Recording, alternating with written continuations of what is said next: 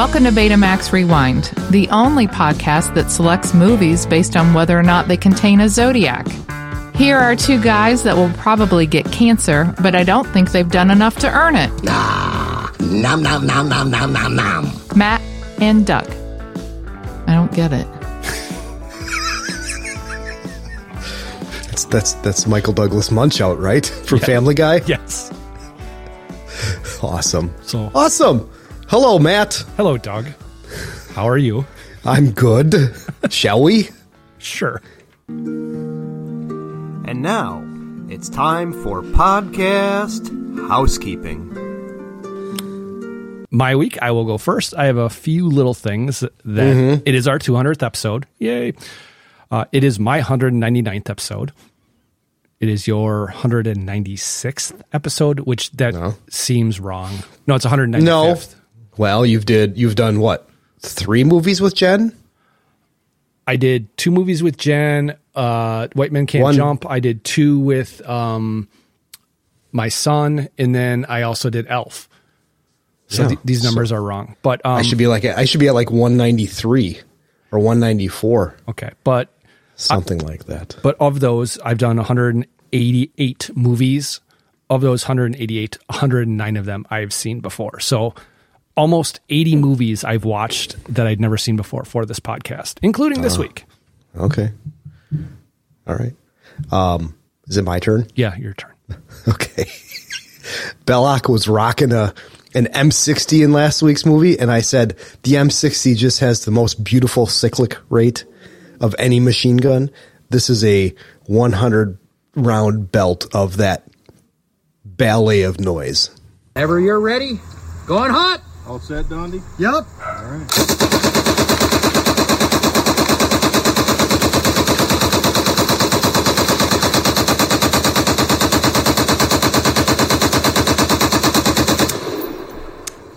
I've told the stapler story, right? Hold on a second. Let me get a tissue to clean off my pre-cum. Okay. I've told you the stapler story, right? I don't know. Maybe you have. Maybe you haven't. Okay, that sound reminds me of a very specific movie clip.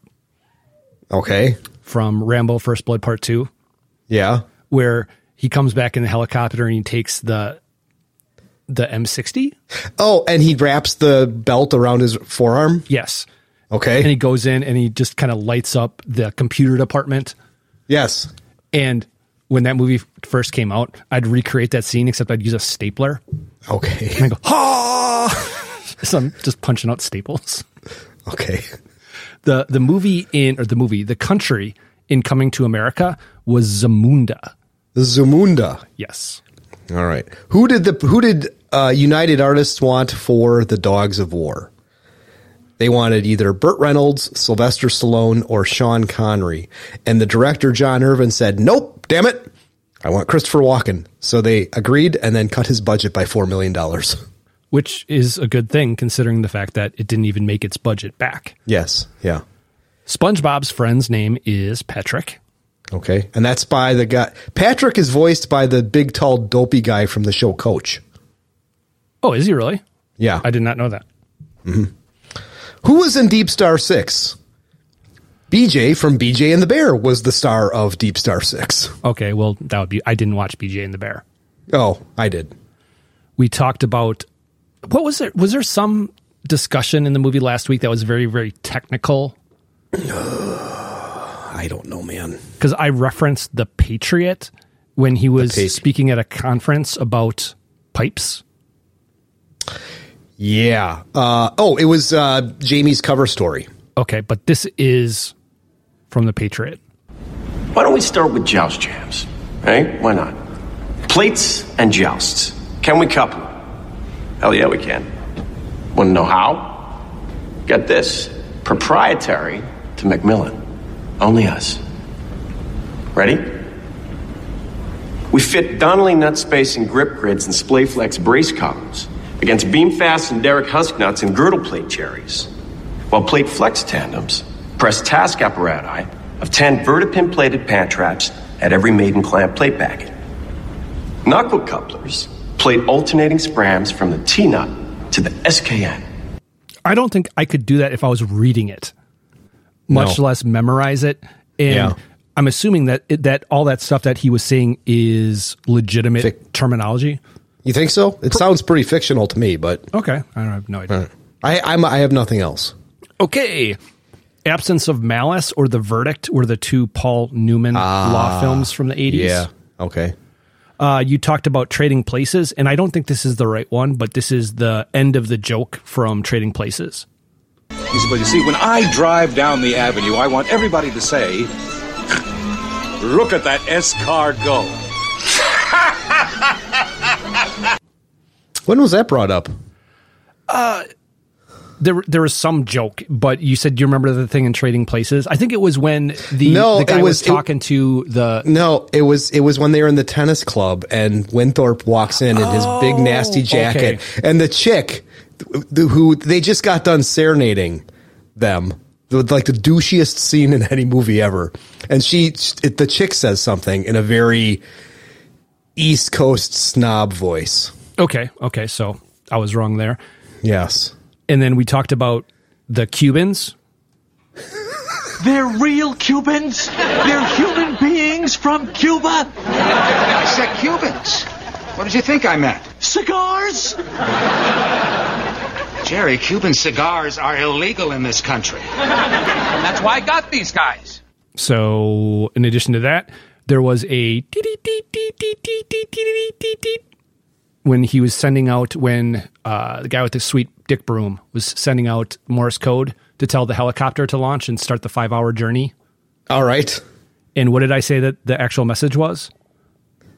Oh, God. My fingers flew. My mind was a steel trap. Every pore vibrated. It was almost clear. Yes. Be sure to drink your Ovaltine. Ovaltine? A crummy commercial? Son of a bitch. And then the last thing I have is, you already actually, I know you saw it because you sent me a reel from it. Yes. I just stumbled upon it by accident. Okay, but I talked last week, and I was a little bit wrong in the details. There's a comedian who's on stage, and he was talking to some people from Taiwan. He was actually in Australia when he was doing it, but he was talking about a pending war, a possible war between Taiwan and China. That Taiwan shit is tricky, bro. I'm gonna be honest with you. Because Australia, you know, if China invades Taiwan, it's Australia and the U.S. that gotta defend Taiwan. Y'all know that, right? Now, here's the thing, and we haven't had this discussion. We need to talk to y'all about this a little bit. But let's just be honest right now. How confident are we that we're going to be able to know who's who, right? Like, let's just... And that goes on, and it's actually a funny bit. Mm-hmm. And the one factual issue I take with that is when I think of NATO and I think of countries that are going to defend other countries or get involved in wars or other kind of conflicts, Australia, really not towards the top of the list. I mean, they had a pretty big contribution during World War II. Well, World War I, World War II, and in Vietnam as well. Okay, so well, shows what I know. But let's go ahead and move on. Hey man, what's new now? What's fucking new now? My week, so I will go first. I've talked a lot about the puppy and how the puppy gets super jealous. Mm-hmm. And he also, if he can, he will have moments where he will just be doing his own thing, just laying down or chewing on a bone or whatever. But if you pet the other dog or you show any affection to the wife or anything, he jumps up and he runs over because he's got to be in the middle of that. Okay. And I was talking to Jen. I said, he has to be the center of attention. I wonder where he gets that from. And she said, that's not from me. That's you. And this is exactly what she said. Oh, I'm Matt. I have a podcast. I interview porn stars. So I killed her. So, and go ahead. You were going to say something? No, I was going to say, so I hit the bitch. If I wasn't so easygoing, I would have gotten mad at that. My dad, my brother, neither one of them would have dealt very well with that. I guess I'm just a cuck. Yeah. But it snowed here on Well, Tuesday. no, that just means you're confident. You're comfortable in your own skin. Okay. That's a nicer way of putting it. Yes. It snowed pretty heavily on Friday, actually. Okay. And it was cold, and so the snow didn't go away. And my son was in town, and he had to go back on Sunday. So Saturday night, he was getting his stuff ready. And it was later at night. It was about 2 o'clock in the morning, and he was still kind of futzing around upstairs. And I went to take the dog out one last time. And we don't chain him at night when he goes out. At night, I take him out on the patio, and I throw him into the yard, and then he pees, and he comes back. Because he's not going to go anywhere at night. No. That's the thought. So I walk out, I throw the dog in the yard, and I'm walking back, and I felt something like, that hurt a little bit. Go into the house, and I'm walking, because usually what I do is I take the dog out, put him out, I go to pee, and by the time I'm done peeing, he's at the door, and he's ready to come back in. But as I'm walking from the back door to the bathroom, I stop, and I look back behind me, and there's just this trail of blood. Uh-oh. I stepped on a piece of ice, and it went right up into like the fatty part of the bottom of my foot. Ooh. And so I sat down right away because I didn't want to be tracking blood anywhere. And I called for my son to come down. He was kind of annoyed when he came down. He's like, "What do you need?" "Oh my God." I'm like, "Get me some Band-Aids and get some rags so we can clean this up." And it hurt like a motherfucker. But just like every other snow story, because I actually was just listening to our Porky's podcast, which, by the way, I talked about Placeway peeing on me in that podcast. But it snowed, and shockingly, the neighbor that never shovels actually shoveled. Oh. Except he didn't. Somebody else shoveled it because only half of his thing was done. Oh. On Sunday night, we went to a shootout in hockey. And the way shootouts work in hockey, in case you don't know, is there is a predetermined number of shooters. In my league, it's 3. So it's the best of 3. And if you're tied after 3 rounds, you go another round until it's over. And for our team, once we get to a shootout, if we get to a shootout, I'm done for the day because I do not do shootouts unless we get 10, 11, 12 people into a shootout, which never happens. It happened on Sunday. Okay. And right before I went, since it had gone on so long without people scoring, the goalies actually got rid of their sticks, and I still couldn't score on them. And okay, the last thing is the way our house is set up is there's the master bedroom, and then the master bedroom has its own bathroom. And then there are 3 other bedrooms. And the guest bedroom, which is now more or less my bedroom, shares a wall with the bathroom.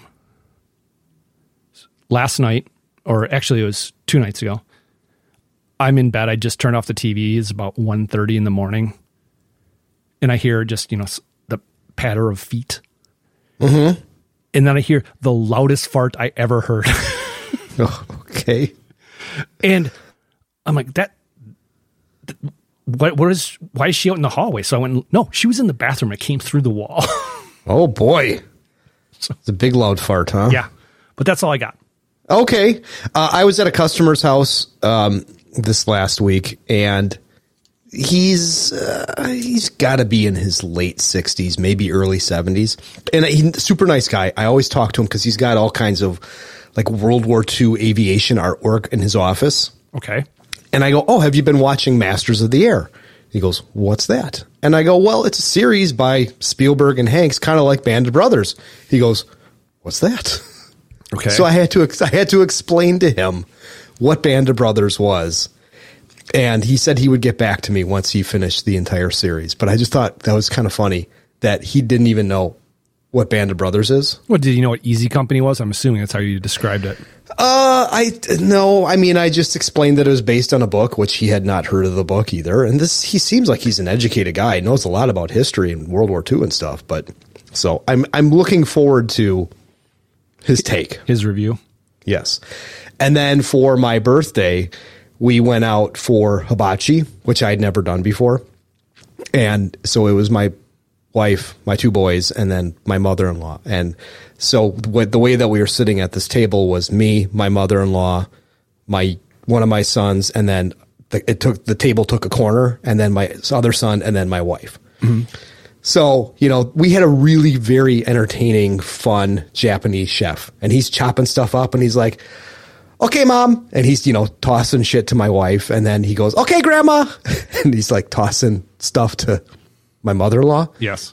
And he goes, okay, Grandpa. Yeah.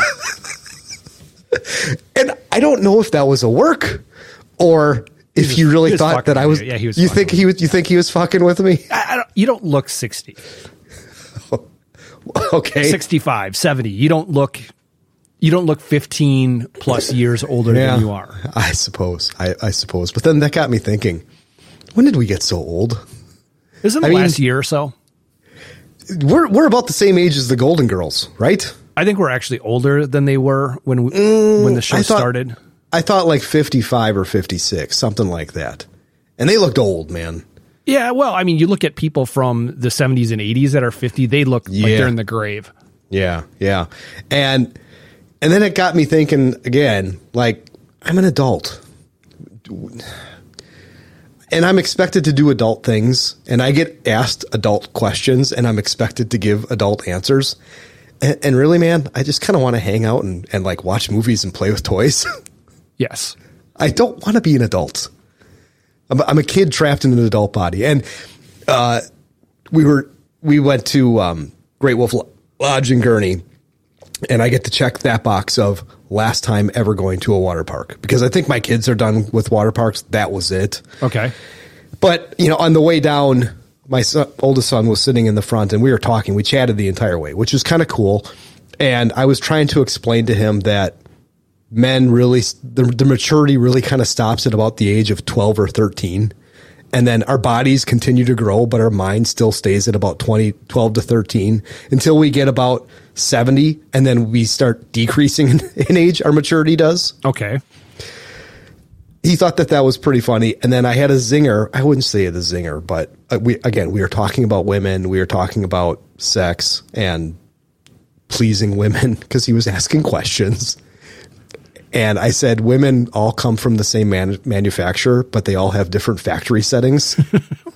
Okay. I thought that was pretty good.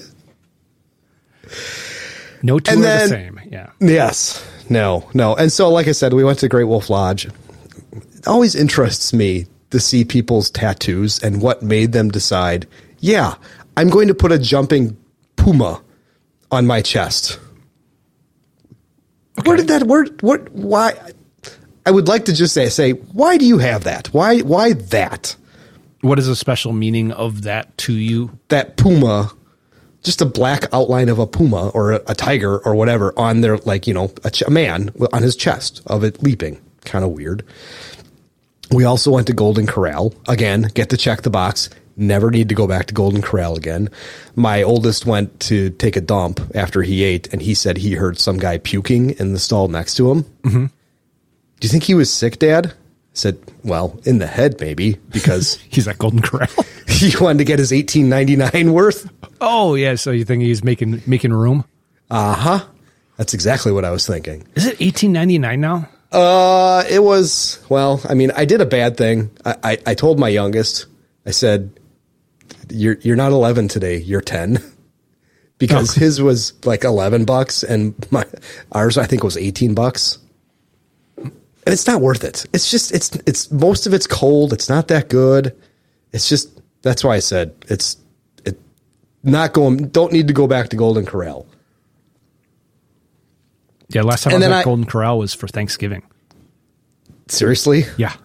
You went to Golden Corral for Thanksgiving this year? Oh, no. This was a decade ago. Oh, all right. And then, how much porn do you watch?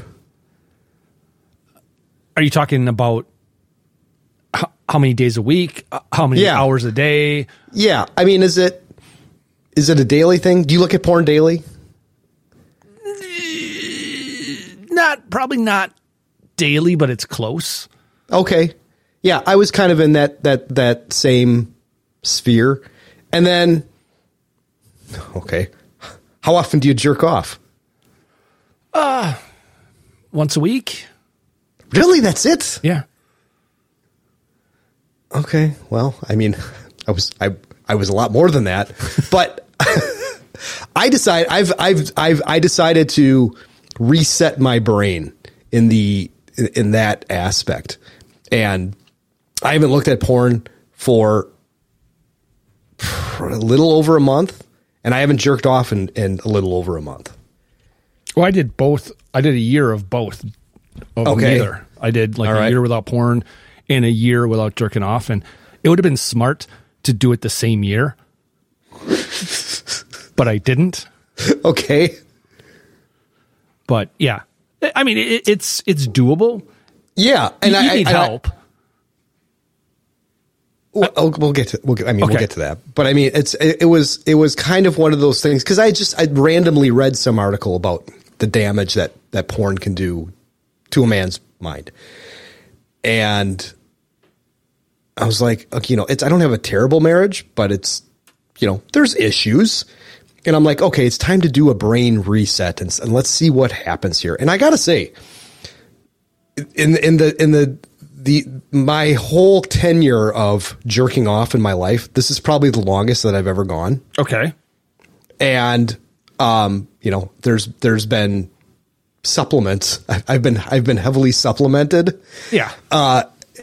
Because I've been more forthcoming, attentive, and hey, I want to be more affectionate. And I spilled the beans to her 2 days ago, where I was just like rubbing her shoulders, and I could fucking pound nails in just by me touching her, which is like it's like super cool. And so I kind of spilled the beans. I was like, just so you know, I haven't jerked off in like a month. She's like, I didn't know that you jerked off that much, because it's one of those taboo things that is like a little hidden secret. And I even told her that we've never really talked about my habits. So it was kind of an awakening within our marriage. I don't even know where I'm going with this, but I don't know. I just felt like I wanted to share that with you. Well, I mean, the one thing is I know what you're talking about, and I know what you mean as far as like, well, so I need some help. I got to get the poison out. Right. Because they say, with the prostate, you get to this age, you got to get the poison out. Yeah, by hook or by crook. Yeah. Yes. And the funny thing is, like, when you're going through reels, like every third reel after every third reel is an advertisement for something. Sure. How many of those are the ED chews or the blue chew or whatever? Blue Chew or Hims or. Yes. Yeah. And have you seen the demographic that they're marketing to? No. It's guys that are younger than us, like guys who are in their 30s. And it got me thinking, like, they're marketing towards guys who have looked at porn so much that they can't fucking get it up for their wife or their girlfriend. So they need a fucking pill. I don't think there's I mean, you could be right. I don't know. I don't think that's necessarily why. I think, you get older, not everything works quite as well as it used to. No, but you take vitamins, you stretch, you exercise. That's going to increase the longevity of that tool. But what do you mean stretch? I mean, do you like pull on it? I mean, no, like you just do stretches, I mean, stay limber, keep the blood flowing. Oh, okay. So yeah. You want to keep that area, do lots of, Kegels split. Well, Kegels help. If you want to shoot like Peter North, Kegels definitely help, but lots of butterfly stretches and stuff, keeping that area nice and healthy and open and everything in there. But I don't know. Maybe I'll listen to this tomorrow and I'll tell let me you I know. have to cut it. Okay, that's fine. But I'm going to say, I mean, I'm digging the life that I'm leading, the sex life that I'm leading right now. I mean, she's definitely getting a change in her pension because of it. Just Getting more feed from the trough. Yes. Yeah. Yeah. I mean, it's adding increasing her rations. Increasing her 401k. Okay. So ready to move on? No. And then last night, I was wearing my favorite t-shirt, and I've had this t-shirt since before I had kids. It's just a charcoal, light cotton t-shirt. I think the brand is Musimo from Target. Says I shaved my balls for this. No, it's just plain. It's just a plain chart, but it's my favorite t-shirt. Last night I'm sitting there brushing my teeth, and she goes, and she's told me, she's like, she calls it my hobo shirt. And she goes, "Oh, there's a little hole in the back." And I go, "What?" And she takes her finger and she just goes, rips it up. Ripped a big old fucking hole in my favorite t-shirt. Yeah, that's happened to me with underwear where scissors have been involved because she'll throw them out. And I'll see them in the trash. I'm like, there's nothing wrong with those. I'll take them back out. So is it where it's so threadbare that you can see your ball sack through them? Well, some of them have holes, so like maybe a ball hangs out. Okay. Well, I remember when we went to Europe, all the underwear that you brought, you were not going home with. So they were the most nasty, ratty ass balls hanging out underwear that you could possibly use. That was just my regular underwear. Yeah. And here I am in a sink. I brought little packets of, oh God, what's Tide? No, it wasn't Tide. It was like a fabric softener, but also a detergent with it. It's blue with kind of like a little white wave on it. Fuck. Anyway, I brought little packets of that, and I was washing my underwear and socks in the sink of the hotel, and then I would hang them over the back seats to dry of the car. I didn't have to worry about that. No, you didn't. Now I'm ready to move on. Yes. Okay. Matt and Doug are at it again. Guess that sound and you are awesome. What movie will it be from? I really want to know. Okay, this was originally only going to be like 3 seconds long. Mm-hmm. But I made it longer. It is very easy, but I can totally understand why you wouldn't get it. Okay. But it's legit, and the reveal is actually from a totally different scene because there's no way to reveal this particular scene, but there's no dialogue, so it's just sound effects. Mm-hmm.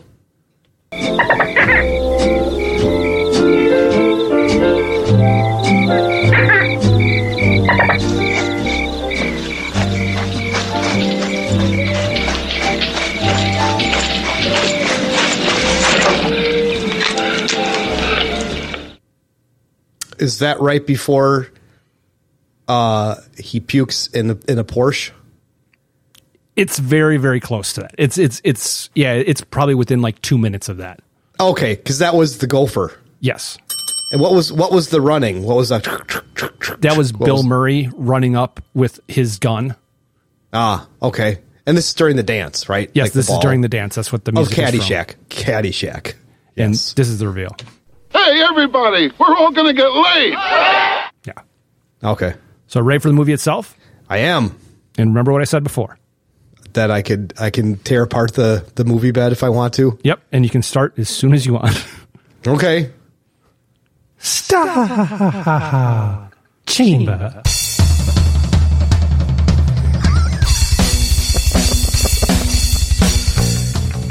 The Star Chamber was released on August 5th, 1983. That was it?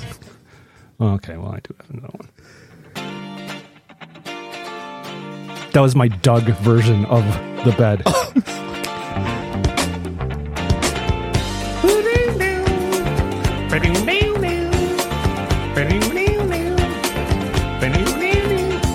Sitting with his gavel, he has to judge the law. You see them cuts cut corners, doesn't matter what they saw. He's a judge, likes to try some box. He's a judge.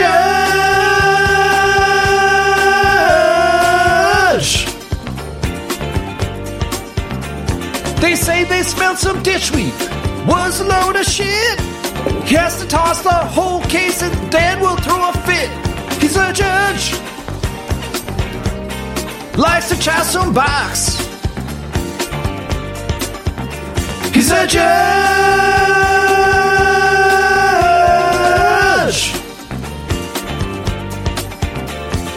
joins the Star Chamber. It is a shadow court. Gonna sit in judgment. Just hope they don't get caught. He's a judge.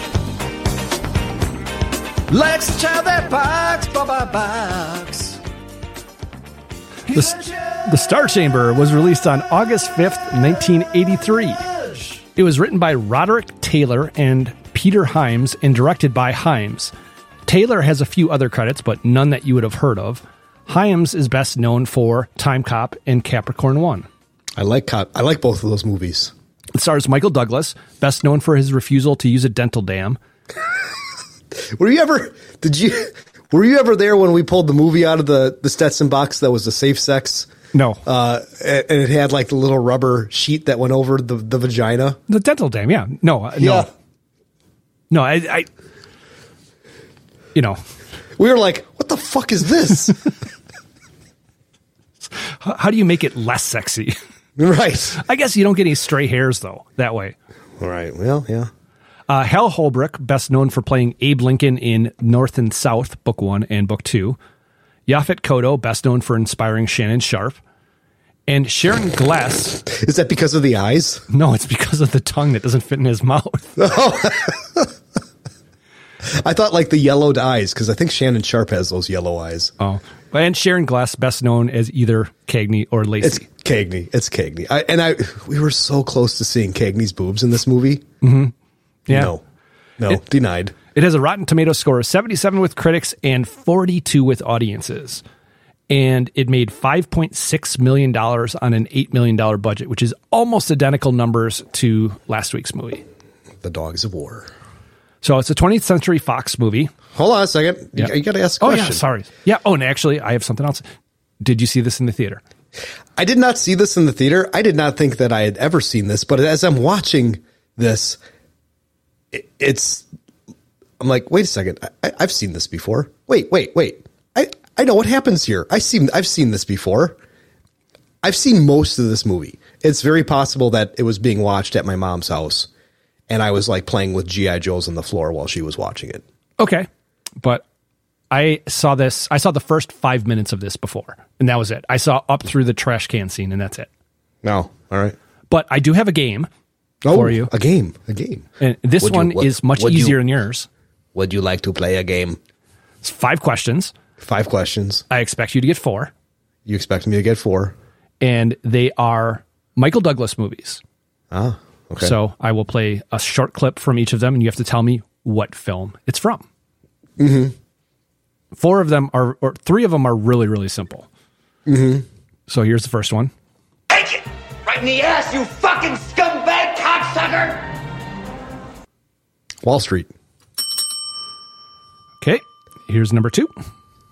I told her I thought it was the fuck of the century. Basic Instinct. Here's the third one. I could have been a cosmetic surgeon. $500 a year up to my neck in tits and ass.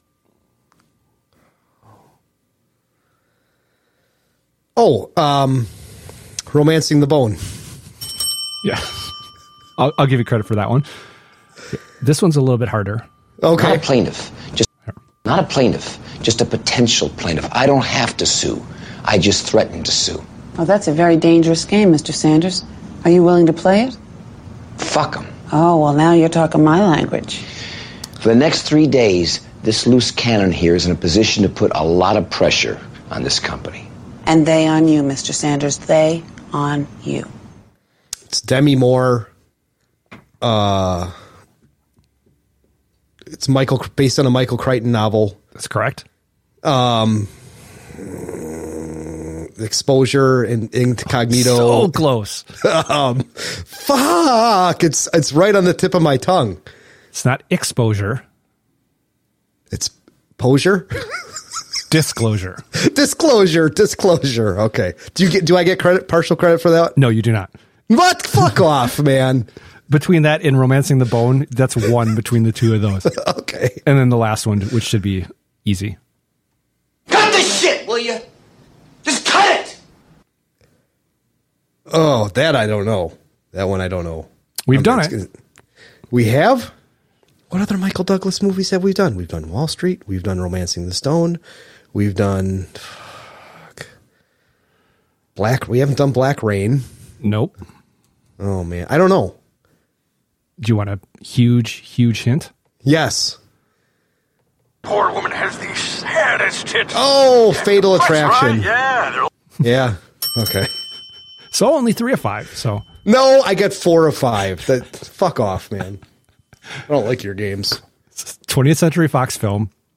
No fanfare, and it's not just no fanfare. There's nothing. It's just the logo. Yes. Which I think that's 2 weeks in a row. Same thing. Mm-hmm. Starts on an extreme close-up of a TV, and you can actually see the individual, I wouldn't call them pixels. I don't know what you'd call them. Resolution lines? But it zooms out. Lines of resolution. Wouldn't that be it? Yeah, but they're like individual dots, though, which isn't what scan lines would be, I wouldn't think. Yeah. Okay. But then it's the news, and some old bag died. Oh, old bag shot in the head. And it's another in a series of old bags that have died. Yeah. And a cop is being interviewed and says she cashed her welfare check and then got shot in the face at close range. Shot me in the face. He's one of those guys where we've seen him in a million. He's been on a gazillion 1 episodes of sitcoms and stuff. Yes. Yeah. He's usually like the shitty boss or the shitty landlord. Yeah, there's a couple people over the course of this film that I will point out who they are, but there's a lot of people that's like, yeah, I recognize that guy, but you don't necessarily know from where. Right. It even says cop is one of those guys, but are there any suspects? Nope. No. 5 old bags. They've all been shot with a .38. No. Then another newscaster gives us a description of a suspect, 5'8", Chicano. Mid-20s, slender. Yes. And then we go to a street. So it's Epstein. Juan Epstein? Juan Epstein, yes. No, he had a note from his mother that said that he didn't do it. Almost spit my coffee out there. It's a joke that if you're familiar with Welcome Back, Kotter, it makes sense. Yes, it does. Whoops. That was an accidental ding. But we see a street. It's early morning. There's a garbage truck that's doing pickups, and a Chicano in a green jacket is walking on the street. Right. And we have 2 undercover cops sitting in a car. One of those guys is the guy who played Kramer in Jerry Seinfeld's fictional. I'm for some reason fictional was the word that was trying to come out of my mouth. Well, fictional TV show. Yeah. And do you know who else he played? Oh, he's been a bunch of things. Hi, we just found this cat and we're looking for the owner. Oh yeah, it's mine. It's Mr. Heckles from Friends. Yes, who died. And Chandler said something to him when he died. But so there's 2 undercover cops. He said they're in a car and they're talking about baseball, specifically about baseball salaries. And what is the salary that they're bitching about? It's not Dusty Baker's, is it? I didn't write down who it was. I just wrote down how much it was. Well, I think because Dusty Baker comes up later on, and he's only making $800,000 a year, and that's a travesty. That's too much for somebody. That's more than the person they're talking about. Oh, okay, $600K. Oh, and later when we get to the actual scene at Dodger Stadium, I actually get into pay then compared to pay now. But yeah, okay. One of them says a hunch. Yeah, I have a hunch. Yes. And the Chicano guy sees them and he runs and they chase. And there's definitely some sped up film of them running. But chase around alleys, down a hill, through laundry, upstairs, through a house, out the back of the house, back in the street. The cops are so far behind at one point, he could just hide. Yeah. But the guy is running uphill, up the street, and he throws something in a trash can, then goes into a house. His house. Probably not the smartest thing to do. No, it's not. And the 2 cops come up to the garbage can, and one of them says, "Don't touch it. We need a warrant." Wired? Yeah. We need a warrant. Okay. So, yeah. And then they're talking about whether or not the guy says it happened to him once before, and then the other cop, the black cop, asks this: How about if I knock on a garbage can and identify myself as a police officer, and the can gives me consent? Fart around all you want. The guy's garbage can is his private property, and we need a warrant. I don't believe this. We got a pile of slime. making tracks as soon as he sees us. He stops long enough to drop something in the garbage can. You think he just can't stand the litter? You also think we're gonna get a warrant in the next 30 seconds because that's when the can's going in the truck? Time out. I got it. This can is going to that truck. We can't search this can. We can search the truck. I'm talking genius here. Yeah, there's a lot of heaters in this film, too, by the way. Oh, my God. Michael Douglas must go through 2 packs of cigarettes in this movie. And when he lights his first heater, I have an issue with it, and we'll get to that when we get to it. But all right, the trash guy comes, he grabs the can, he throws it in the scoop, and then the cops flash their badges. And they say, don't pull the lever. And they hold on a second. I forgot. Kramer is having a post-sprint heater. Mm-hmm. Yeah. It helps. It helps to open up the lungs. It sure does. But because it even says, guy has a heater dangling in my notes. And they start digging through the trash. Wouldn't they want gloves? Yes. Because there could be some, Coney Island scumbags in there. Coney Island whitefish. Whitefish, yes. But they're feeling around the garbage and guesses, bingo, give me a pen. And they found a gun. Hello, turkey. Dog barks in the background. And we're in an awards banquet. And a judge is being honored and somebody is speaking and giving props to the man of honor. And the man of honor seems very, very uninvolved with the fact that he's there. He's not really paying attention. He's bald and he's got a sweat running down his bald head. And the guy that they're honoring is Jim Culhane. Mm-hmm. And the guy who's bald, who's sweating, gets up and leaves. And I'm like, is that Jim Culhane? Yes, it is. He gets up, walks off the dais, and Hal Holbrook is on the dais as well. And the speaker is wondering what's up as the guy leaves, but he continues. And the guy goes into the head, and he's looking at himself in the mirror as the speech continues, and something about engendering trust of the community. And there's a couple of guys that are walking down the hallway to suck each other off. And they go into the bathroom, and what do they find? They find heartbreak, Mitch. Yeah.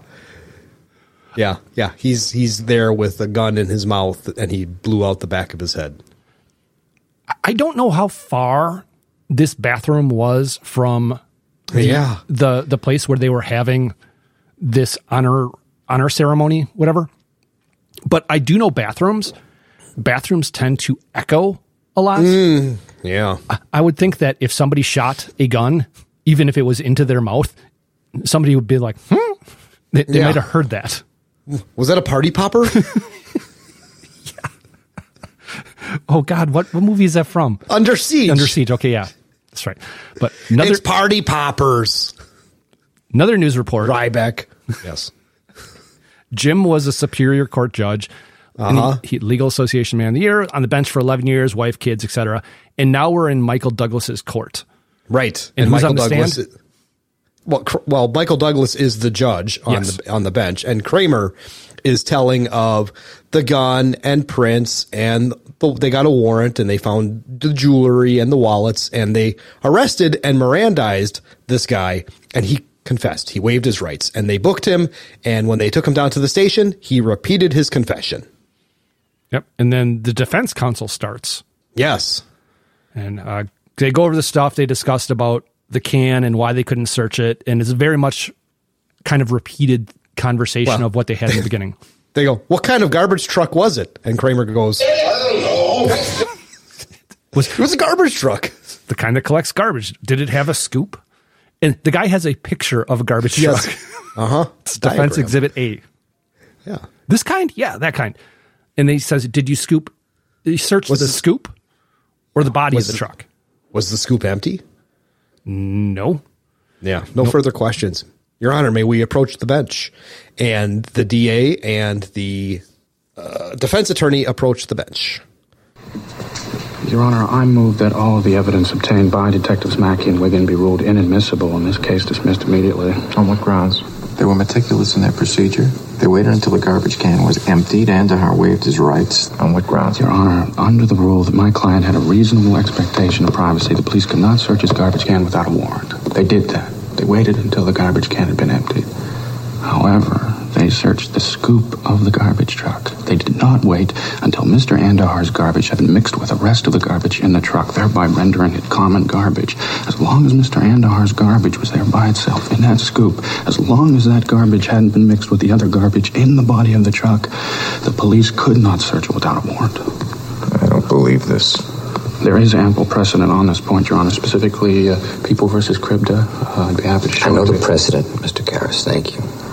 Since the gun was the grounds for the warrant, and the evidence and the ensuing confession were the direct result of that warrant, and that warrant was granted illegally because of the invasion of my client's privacy, Your Honor, I have to ask you to rule all the evidence and the confession as tainted and inadmissible. This is not happening. Mr. Hyatt, I'm afraid he's right. The evidence is not admissible. Your Honor, we have a man here who cold-bloodedly murdered 5 elderly women after robbing them of their welfare checks. We have the murder weapon with his fingerprints on it. We have the jewelry and the wallets of the victim in the defendant's apartment. We have his full confession freely given by him. And now you are telling me that we don't have a case because 2 cops at 6 o'clock in the morning searched the scoop of a garbage truck instead of waiting for some guy to pull a lever. Are you really going to tell me that? I'm going to tell you that if I allowed this evidence, it would only be thrown out in the appellate court. I don't like it any more than you do. He's 100% right. Mm-hmm. And this is a thing, and I don't know, talk about it now, we talk about it later. Justice, rule of law, procedure, rights, they're for everybody.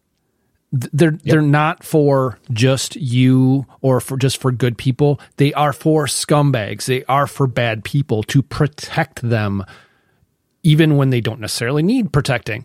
And this is a thing where the OJ trial is a perfect example for me. Mm-hmm. Where I think he did it? Yeah, absolutely. But there was just some stuff that was not right about it.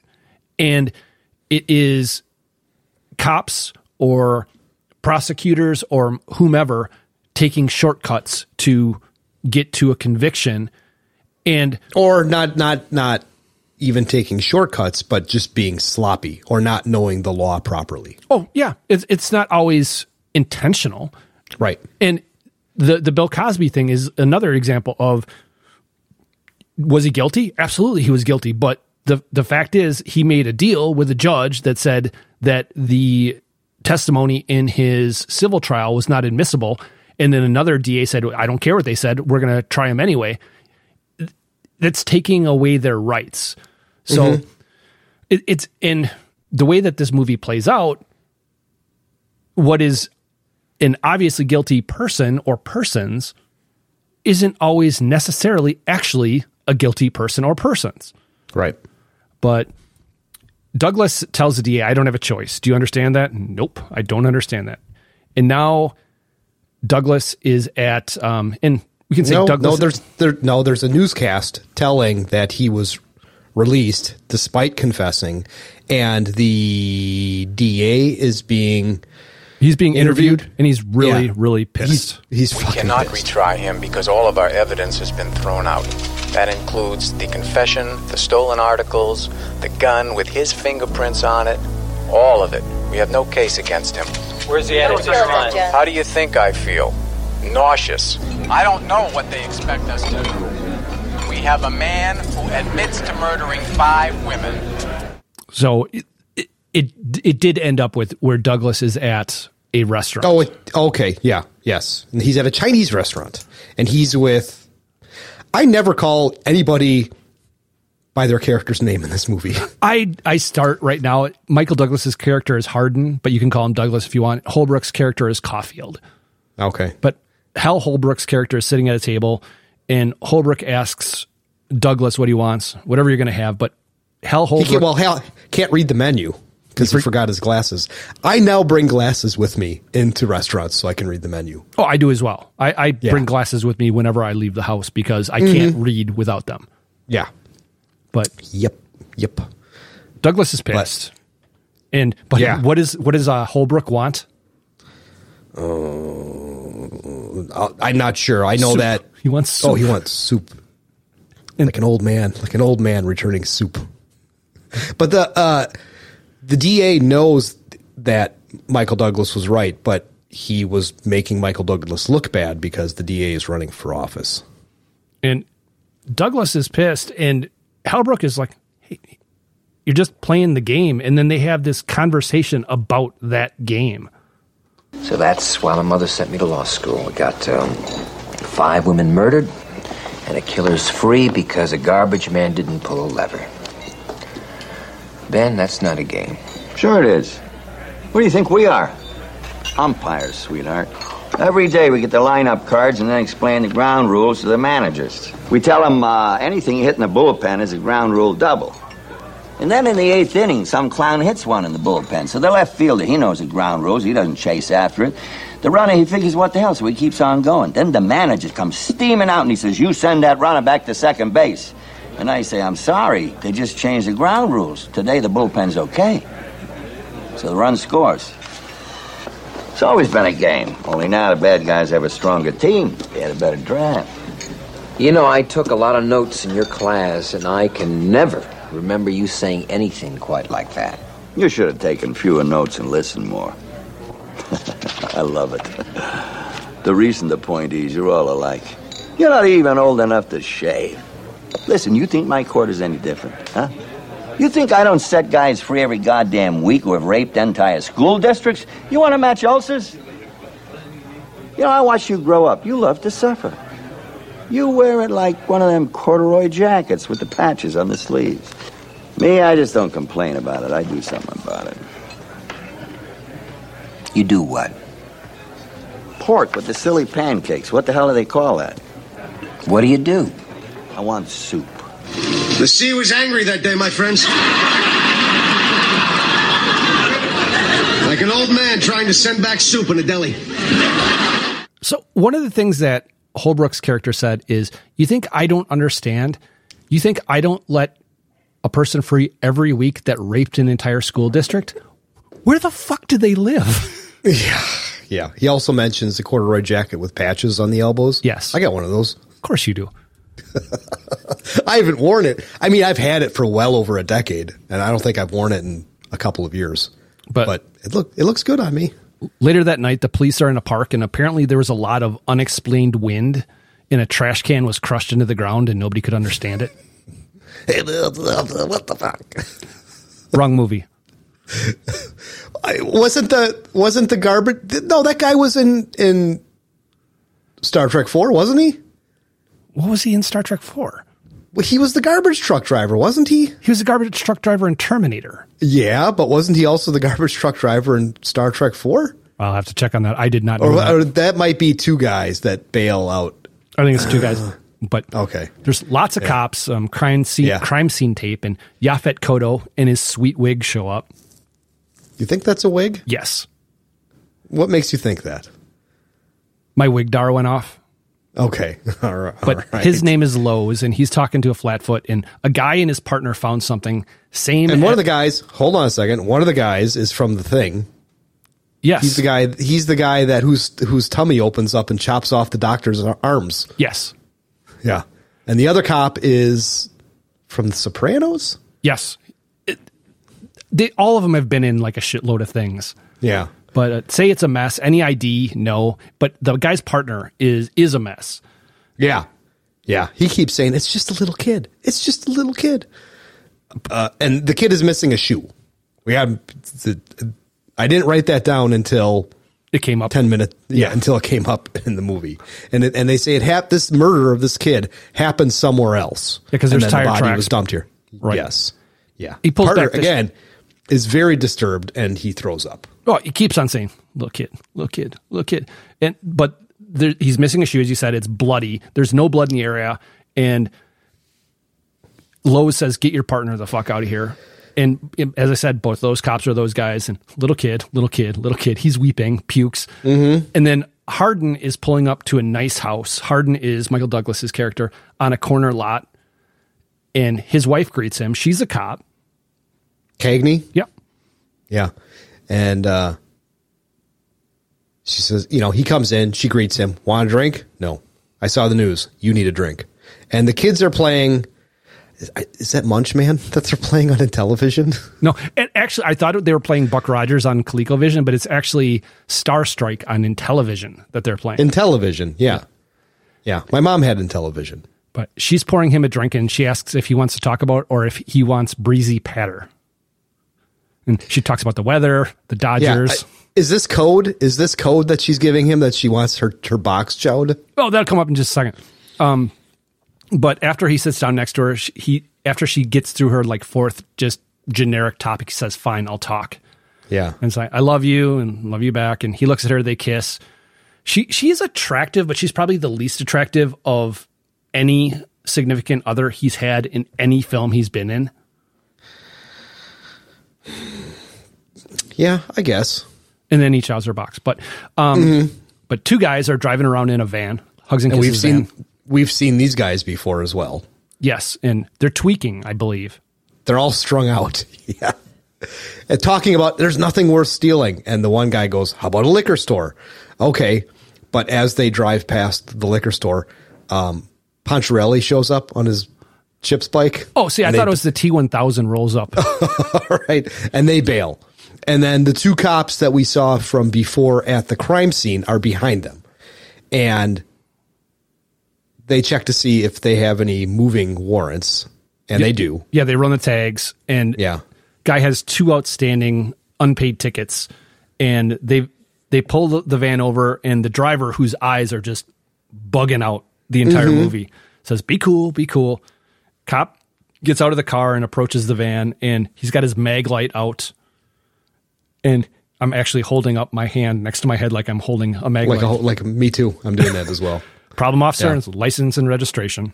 Yeah, he goes for that, and it's he's got a gun underneath the newspaper right next to his pack of Cools. Yes, that's kind of demographically weird.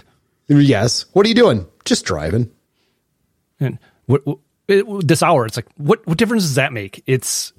And they had no reason to actually even run the plates. Right. But then what does the cop that wasn't babbling about kids say to the other? Do you smell something? You smell marijuana? And this is the bullshit we just talked about a couple weeks ago. It is. It is, isn't it? And younger partner asks if he should check inside. Do it. And he opens the back, and what does he see? The shoe. He sees the missing shoe, and he draws his gun. And then we have more news footage, and these two guys' names are Monk and Coons. And they were arrested for murder and mutilation of a 10-year-old boy named Daniel Lewin. And that's not the bad part, necessarily. It's part of a child pornography ring, kidnapped, filmed, beaten, then killed. Yeah. But then we're back in Hardin's court, Michael Douglas's court. And I think the DA is it the DA that's talking, or is it the defense attorney? Asks why the cops pulled him over. Yeah. It must be the defense. Search? Yeah. Why search? Well, we smelled marijuana. Did you find any? No. All right. You're excused. Then the next cop goes up. Did you smell? He goes, I don't know. Did you see the shoe from the outside? No. But I saw it after I opened the door.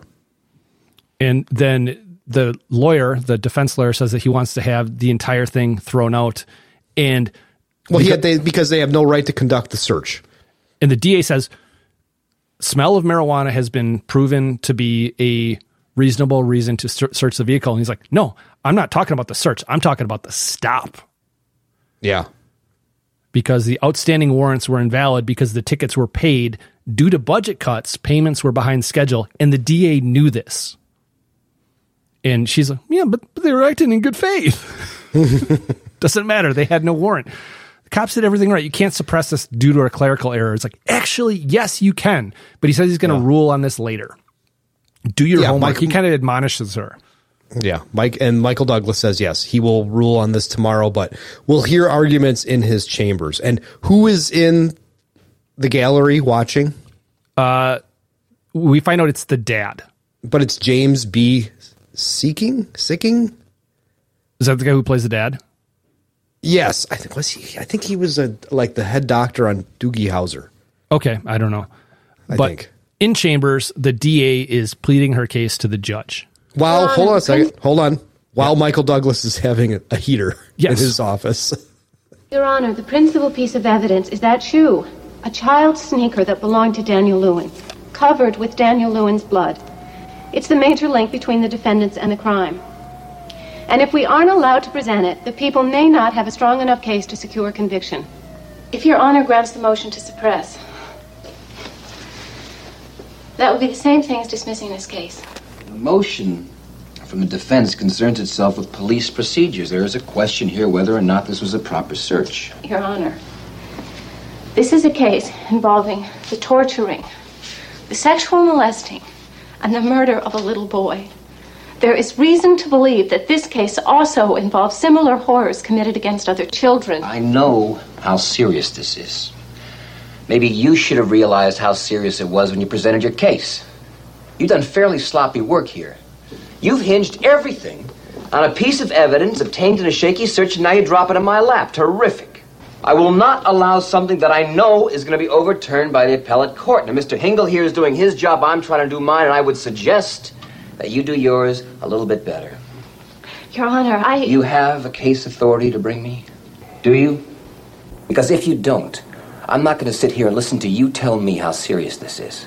Now, I'm going to try to find some precedent, some case, some decision that can possibly justify this evidence, and I'll give you my answer tomorrow at 10. And the DA starts crying and running out of the room with her arms going back and forth. But Douglas's character is really hung up on the appellate court thing. He mentions it a lot. I'm not going to do something that's going to be thrown out in the appellate court, but the two lawyers leave and Douglas starts hitting the books. Yes. Literally. Pulling law books. Yeah. Pulling books off the shelf. And he gets pissed. Yeah. But he walks out of his courtroom and he's stopped by the man that was in the back of the courtroom. And indeed, it is Daniel Lewin's dad. And what does he give him? A picture of the boy. The school sent us these. We ordered them all. I want you to have one. Well, I can't take that. Well, it might help you in your deliberations. It's completely inappropriate. Yes. And if just because of this, the fact that this interaction happened, this would be a reason for a mistrial by itself. But Douglas says, I have to rule on law that has nothing to do with the defendants. Hold on. Before that, he goes, I know how you must. No, I don't know how you feel. Yeah. Well, and that's the whole thing is he doesn't. And yeah. And then he says, yes, I have to rule on the point of law that has nothing to do with the defendants, but the evidence. But his wife has to be sedated. They got to get out of the house, talks about the torture of a child. And he says, these two people are creatures that are not human beings. Yeah. This is my little boy, not a point of law. Look at the goddamn photograph. Yeah. And once again, Hardin tries to go back to he only deals with the law. And what about justice? What about my boy's rights? You don't escape so easily. And he forces him to take it. Mm-hmm. And me personally, I get it. I really do. I don't understand it, but I get it. And given what we find out, though, the dad is wrong here. Not in his anger, not his frustration, but his absolute certainty that these two guys are the ones that killed his boy, because they're not. Spoiler alert. Yeah. And the dad walks away and Hardin is just standing there by the elevator. And for the first time, we actually see the titular Star Chamber, which is actually just Hal Holbrook's den. Right. Yes. And they're talking about how they have to fill the Culhane spot. What about your friend? Well, he's close, but he's not ready yet. And the woman judge says that he's well known for his ability to lick pussy. But Holbrook is actually against this, against the first guy, and he's okay with the second one. When will he be ready? Soon. You'll talk to him. Yeah, he's very close. And then we go back to Douglas's place, and Douglas's wife gets out of bed and she turns on a light and puts on a robe and walks downstairs, and he's going through his home law books. Yeah, he's pacing and putting away, he's putting away his own law books. Yes. And she startles him. He's frustrated and he kind of lays out his frustrations to in the her. middle of this clip, he lights a heater. Yeah. Actually, in my note it says, during the scene, he lights a heater. It's not working anymore. Little catchphrases. All the bromides to get you through the day just not work anymore. I feel like I'm on the wrong side. Jesus Christ! It's all upside down. My first day in law school, I went to the library, and there were all those books, and they were tan, red, and they had gold writing, and they smelled so good. It was like I was looking at the truth. Right up there in all those rows. The truth. The law. You even gotta say it in a deep voice like you're in some kind of echo chamber. The law. Nothing is right or wrong. It's either the law or it's not the law.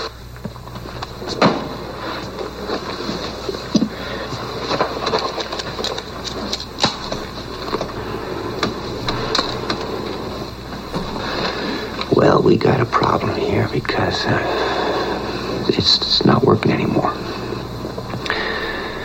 Turns out that right and wrong count.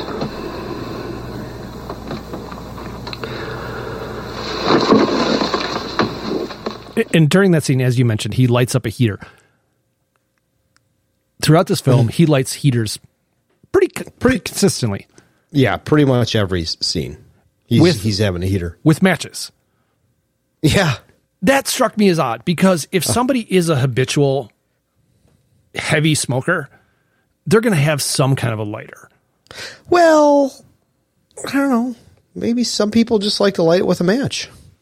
That's just one more thing you got to find a place to throw out. But of course, back in that time, you probably just grind it into the carpet of wherever you are. Right. Or you had ashtrays everywhere and just put it there. Got the little standing ashtray like at the bank that you used to spit in.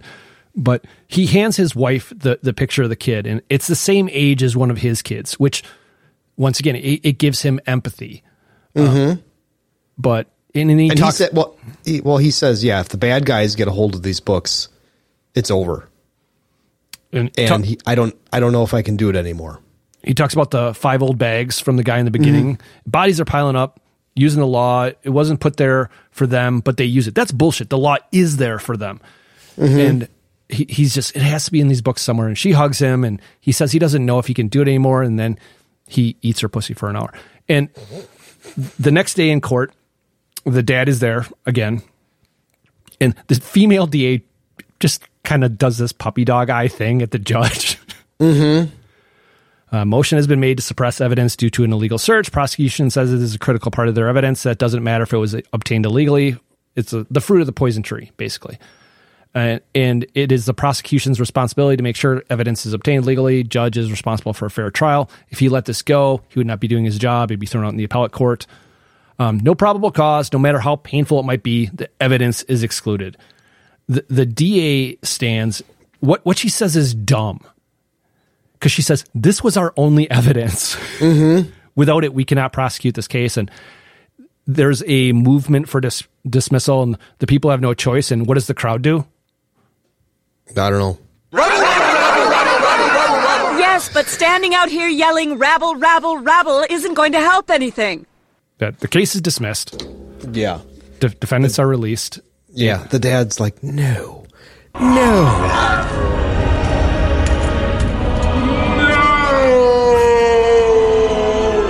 Like that? Yes.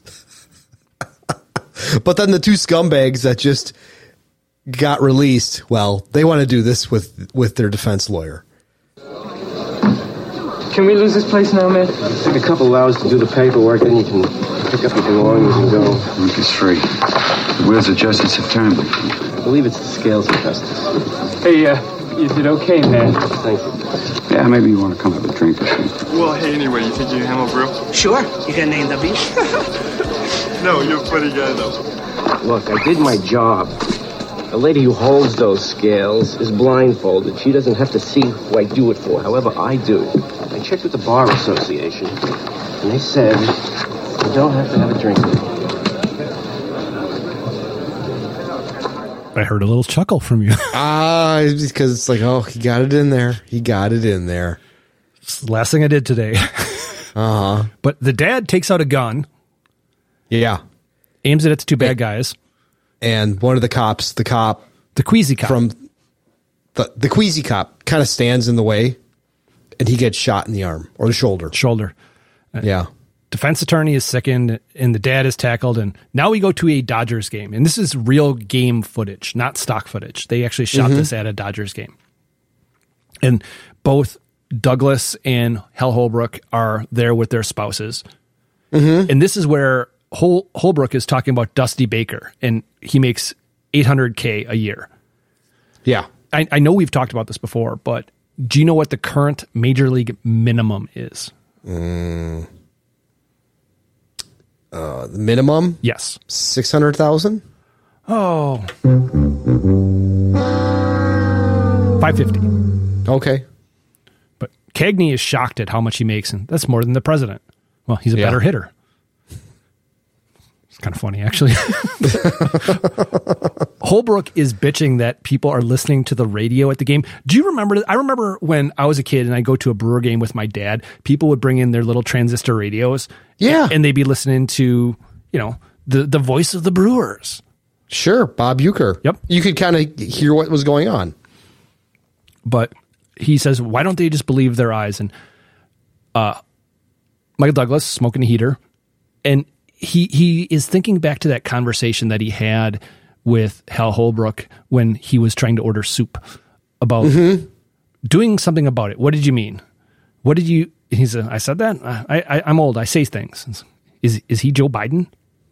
Yeah. What do you think it meant? Yeah.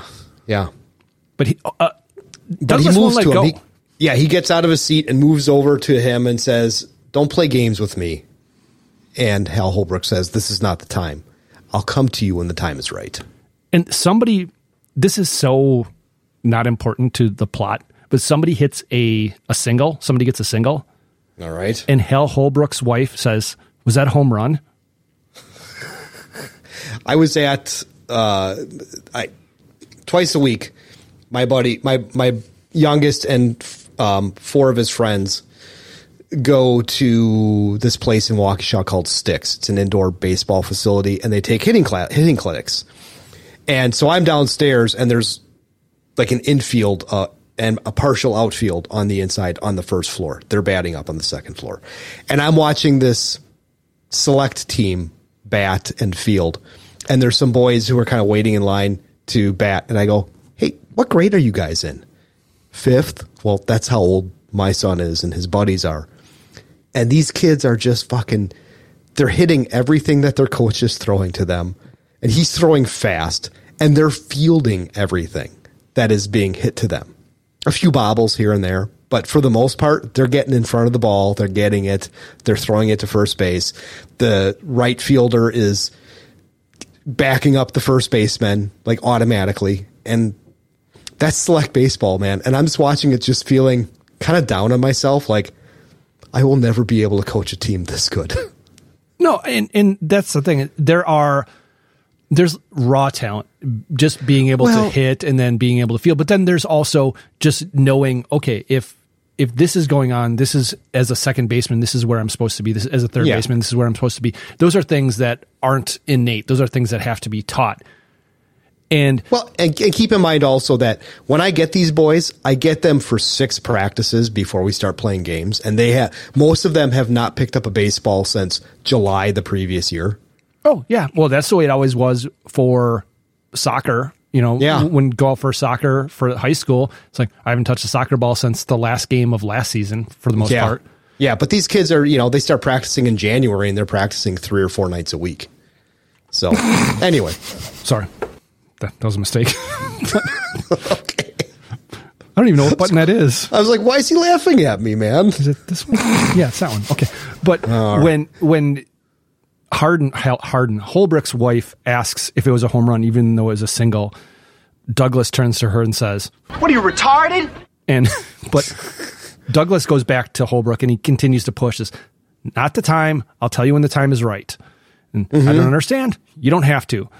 And then he starts talking about another player being a class act. And then we are at another crime scene. Yes. It is another dead kid. And Yaphet Kotto is there. And the detective who greets him says he's never seen anything like it. And Yaphet Kotto says, I have. He's 11 years old, no ID. They said this before with the last kid.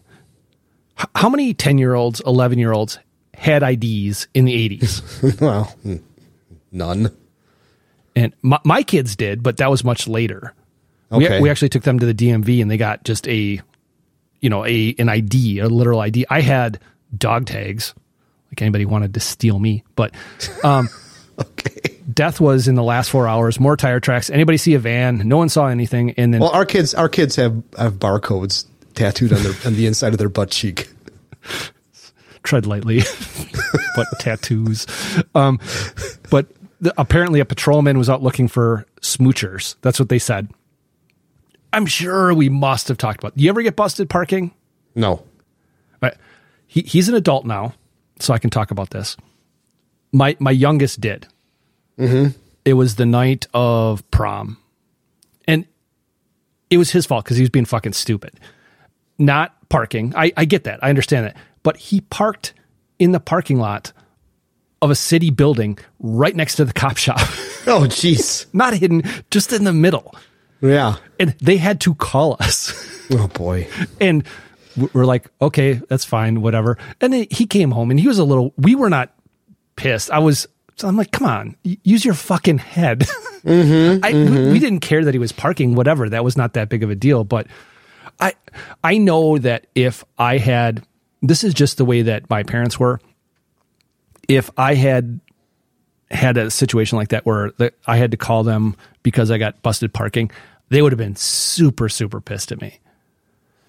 More so because they were bothered? I think it's that, and I made them look bad and blah, blah, blah, blah, blah. Because, and they wouldn't have listened to my side of the story. Okay. Because New Year's Eve one year, you remember when Damien had a party? Yeah, the party that I wasn't let into after he'd been at my house and I had drove him home from Michigan skiing just like 2 months before that. No, I didn't know about that, but a bunch of us were out and we actually went to a movie earlier and then we stopped at Hardee's. Oh, and we went home. So it was me and Mike Belmont and Scott Newhouse. So we went back to my house. You know what we watched? Trashy Lady. Okay. But I specifically remember that. Yeah. But we stopped at Hardee's and some dude in his mid 30s came in and was just fucking bitching at us because they said we were playing games on the highway. And I was with like the Smith brothers and Flash and other people. So yes, of course you were playing games on the highway. So it is not unlikely that, but he said that I'm like, I didn't do anything. And he's like, I got all your plates. And he called our plates in and my parents got called by the cops and I got in fucking trouble. And I told him I did nothing. I did nothing wrong, but because they got called, I was whatever. But he's seen nothing like this. He has. But now Michael Douglas goes to see the dad in jail. Yeah. And what's his first question he asks him? Wanted to see if you can make bail. Yeah. Had to put up the house as collateral. Well, the wife isn't living there anymore anyway, so it's okay. Yeah. If there's anything I can do. Is the cop going to be okay? Yes. Yeah. You've done enough. And he asks if they really make license plates in prison. Do you know that? Yeah, they do. Yeah, they do. They still do, actually. Yeah. And the dad isn't upset. He tried to do something. At least he tried. His regret was that he did not kill those two scumbags. You want absolution? I'm not going to give it to you. Try a priest. No, I understand. As a man, I would have tried to kill him too. As a judge, I can't. Well, you don't have to worry. You didn't murder my son. So you're covered. I take it that's what you wanted to hear. Maybe, yeah. You did murder someone else's son. You're going to have to deal with that pretty soon. What are you talking about? Didn't you hear? You should be in prison. They have a wonderful communication system in this place. It's better than the 6 o'clock news.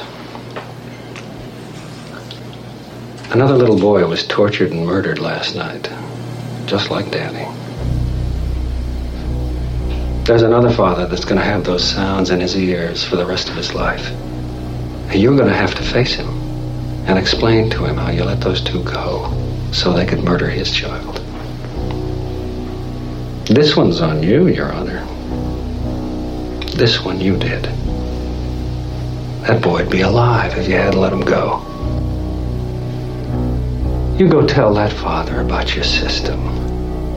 You give him the lecture on your precious justice.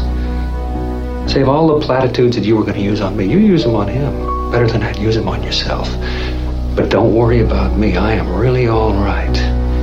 I can look at that man. I tried to do something. You killed his son. That's tough. That's really fucking tough. Mm-hmm.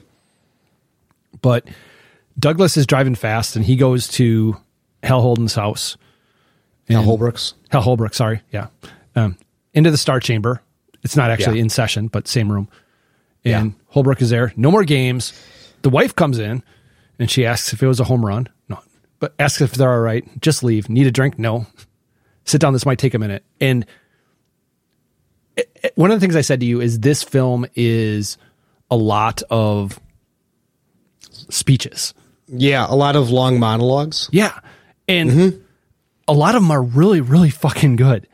But Holbrook this is your last chance, because right now you're pure, and if I tell you what you want to hear, you lose that forever. Shall I continue? Yes. Yeah.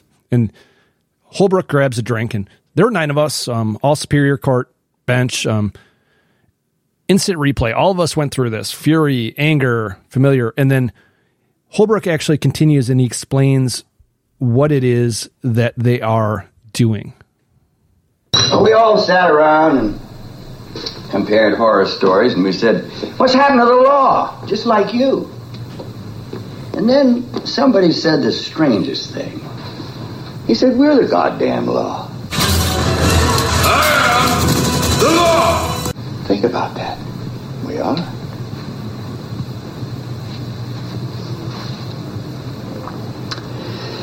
The whole goddamn system has been turned into this giant Rubik's Cube, which anyone can twist into whatever pattern they want, so long as it fits. You see, it's not good enough for us to sit around and say, what you're doing is not what the system is all about. It's not what was intended. However, it's okay with us because it fits. Oh, no. That just is not good enough anymore. You look around you. Everybody glides along on roller skates or on jogging shoes with those Martian radio things over their ears. Looking at their stress rectangles. People who stay inside double lock their doors and turn the TV up as loud as they can so they won't be able to hear what's really going on. The whole goddamn world is out to lunch. Why? Because nobody wants to be held accountable. Well, we're accountable. We're the judges, for Christ's sake. We're the law. We let it all happen. So the 9 of us, we became a court. Our own court of last resort. We review cases, the excruciating ones, the ones where it's all been perverted. We make judgments. We carry out sentences.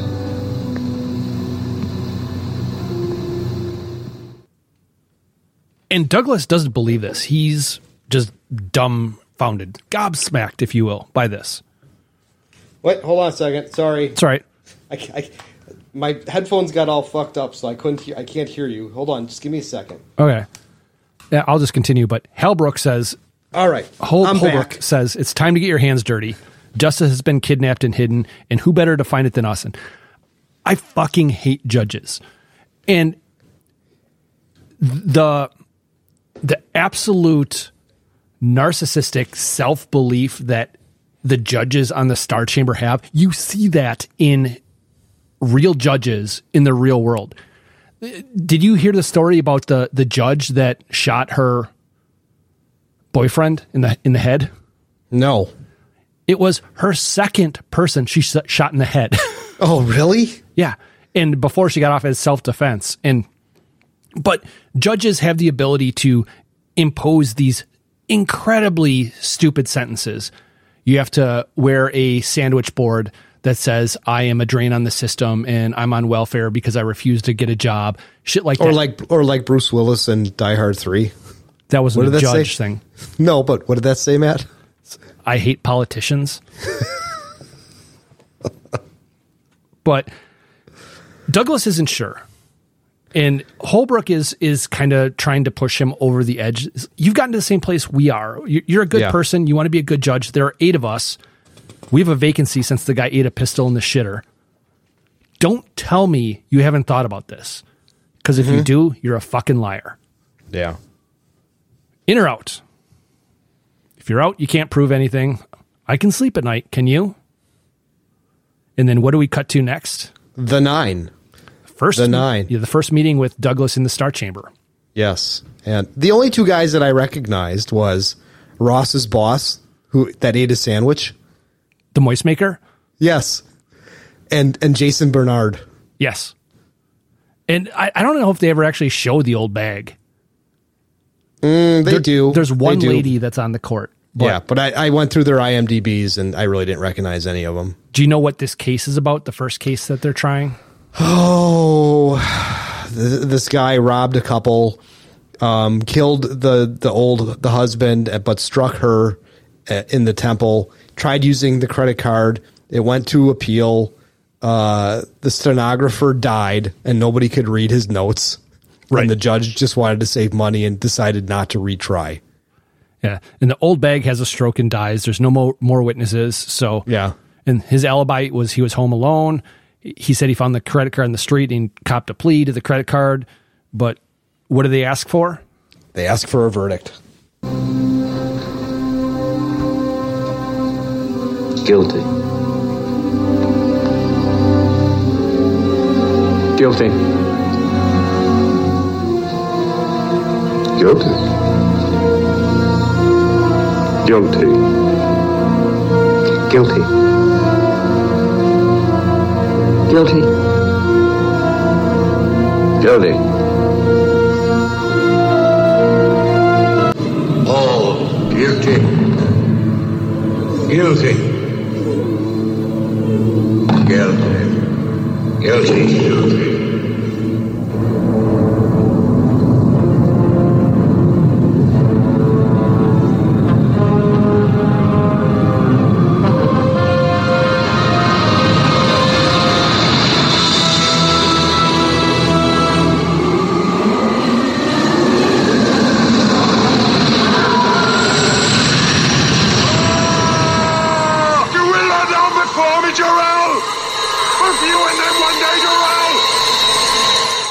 You were in there, and the lights were on out here. What? It's actually from Superman 2. Oh. Yeah, yes, that was from Superman 2 as well. That was not from Superman the movie. Okay. Because in Superman the movie, Zod bitches at Marlon Brando, who would not give the would not give the rights to even his voice or anything. No, wait a second. No, he doesn't. In Superman 2, it's his mom that shows up in the Fortress of Solitude. And it took me I think it was until we actually watched Superman 2 for the podcast where I figured out that Zod was saying son of our jailer. I thought he was saying son of our jailer, and I didn't know what the fuck that meant. I thought it was like a Krypton word. But okay. Now we cut to somebody and they're doing rails with a red straw. And I wonder if the paper straw law in California has made doing coke worse.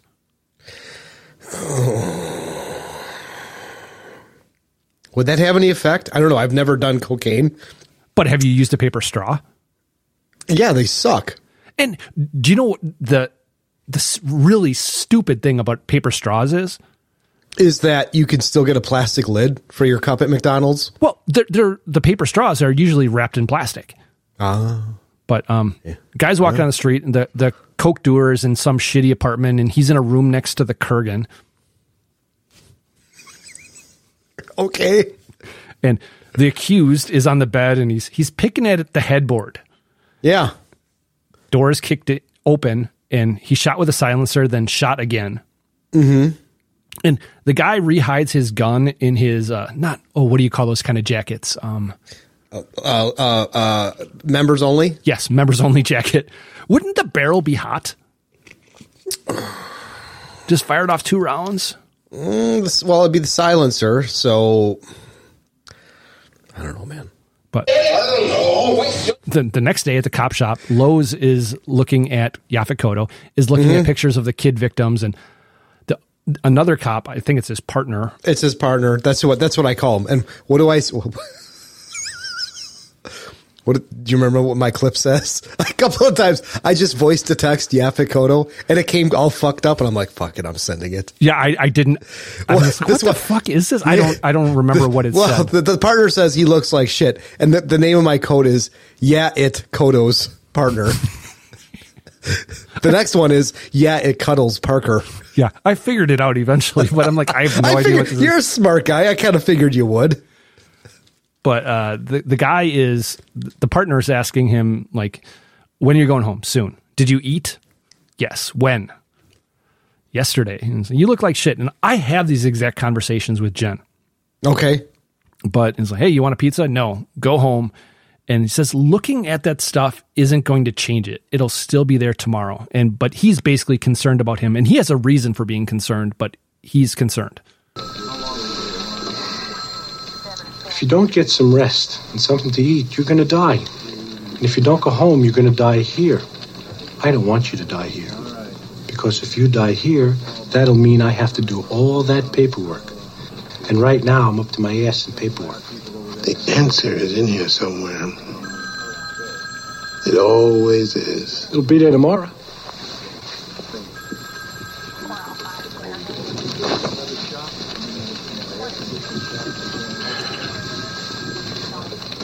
All right. Let's get a pizza.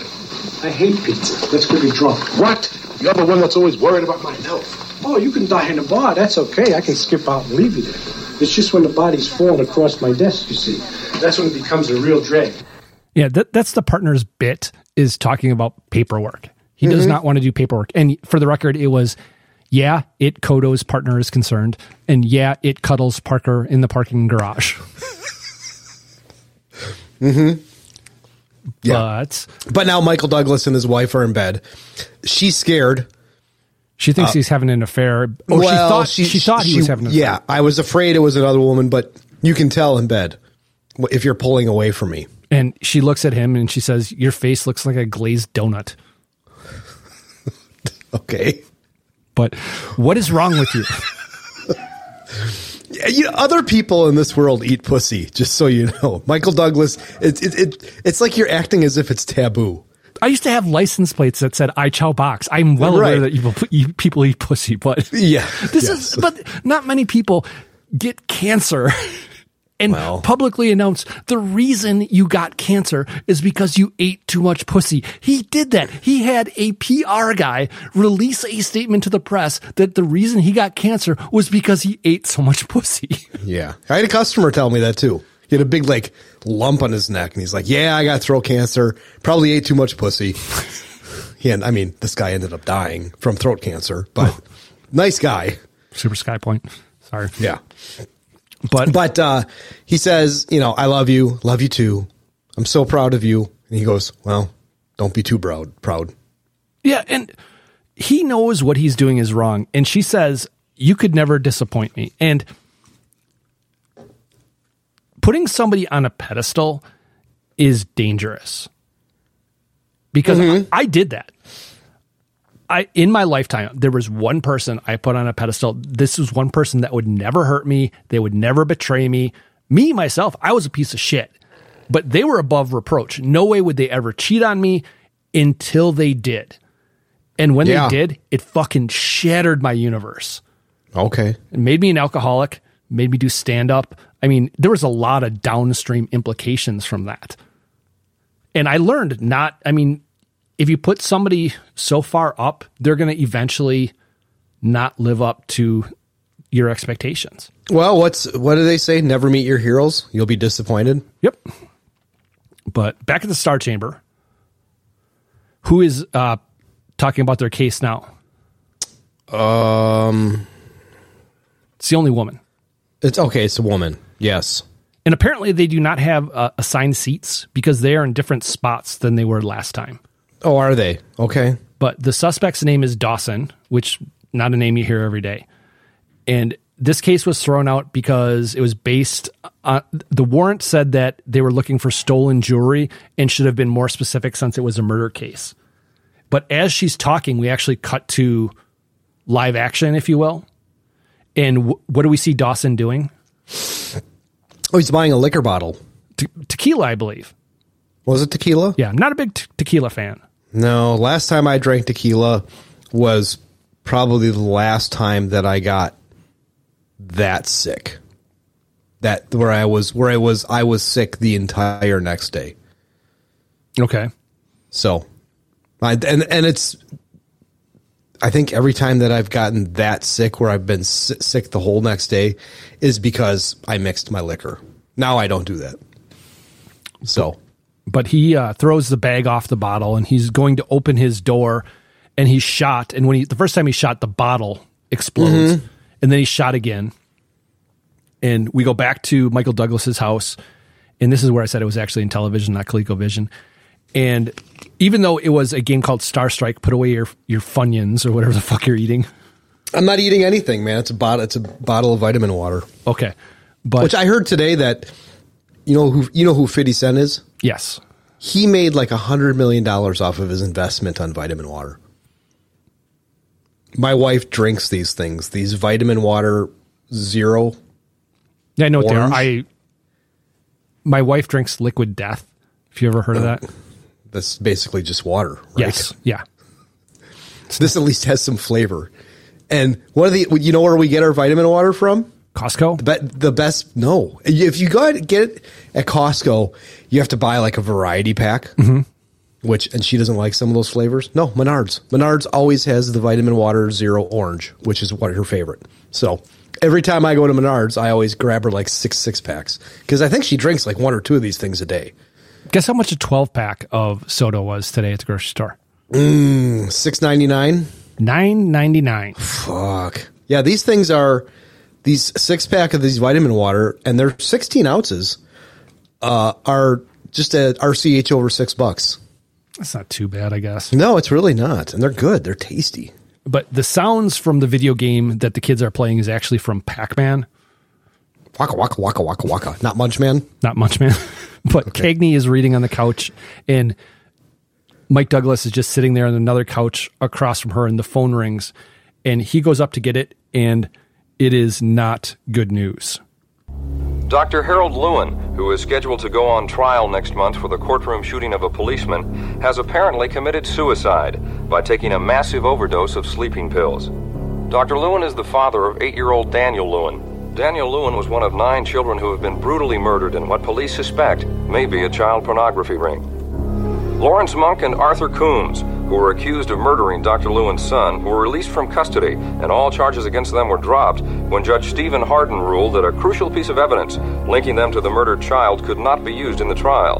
When the ruling was announced by Judge Harden in court, Dr. Lewin allegedly tried to shoot Monk and Coombs. In the ensuing struggle, a police officer was wounded. Dr. Lewin left a note asking his wife, Carol, to please forgive him. Guilty. Guilty. Guilty. Guilty. Guilty. Guilty. Guilty. Guilty. So Holbrook was the last one to put in his guilty vote, but the end of that clip... Hold on a second. A couple things about that. They would not tell how he committed suicide on the newscast. Okay. And they would also not say that he left behind a note asking his wife for forgiveness. And they also, I don't think, would have mentioned the judge who threw the case out. Yeah. But Holbrook was the last one to say guilty, and that was basically it's his first case that he presented to the Star Chamber. But during the newscast footage, they showed Douglas in bed, and what was he doing? Smoking a heater. Yeah. We know how fond you are of that in bed. That's the worst, man. Wouldn't he have tried the case with the old bags first? Well, I think this one probably affected him more because of his kid, and there was never any resolution about the old bag case. That guy was never brought up again. Right, which I don't know if that's for time or what, but this movie would have been, we've said it before. You even mentioned it last week. I think this movie would have been a really cool series, 10-part series on HBO where each week is a case and it goes through everything and it unravels what happened and then why it gets dropped and then the resolution with the 9. But as this goes on, Michael Douglas becomes more and more disillusioned with it. Mm-hmm. But in the middle of the series would have been the case about the old bags. Yeah. And he would have been fine with that. But then as we get to like episode 7, it unravels with the spoiler alert. The 2 scumbags are not guilty. Yeah. No, and there's like the interactions with with Yaphet Kotto and his partner and the cops and everything like that all kind of interspliced in. It would have made a very, very cool series. And also, I think the fact that other than Hal Holbrook, we really get almost nothing from the other 7 members of the Star Chamber. And I think that you're right. It's something that could have been better served in a longer format. Right. Because I feel like we were cheated with this movie.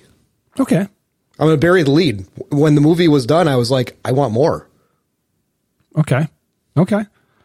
But now we're in a parking garage.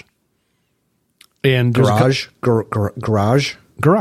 Parking garage. It's garage. Garage. Where is it? You're saying it weird. Okay, Mr. Curtains. Police.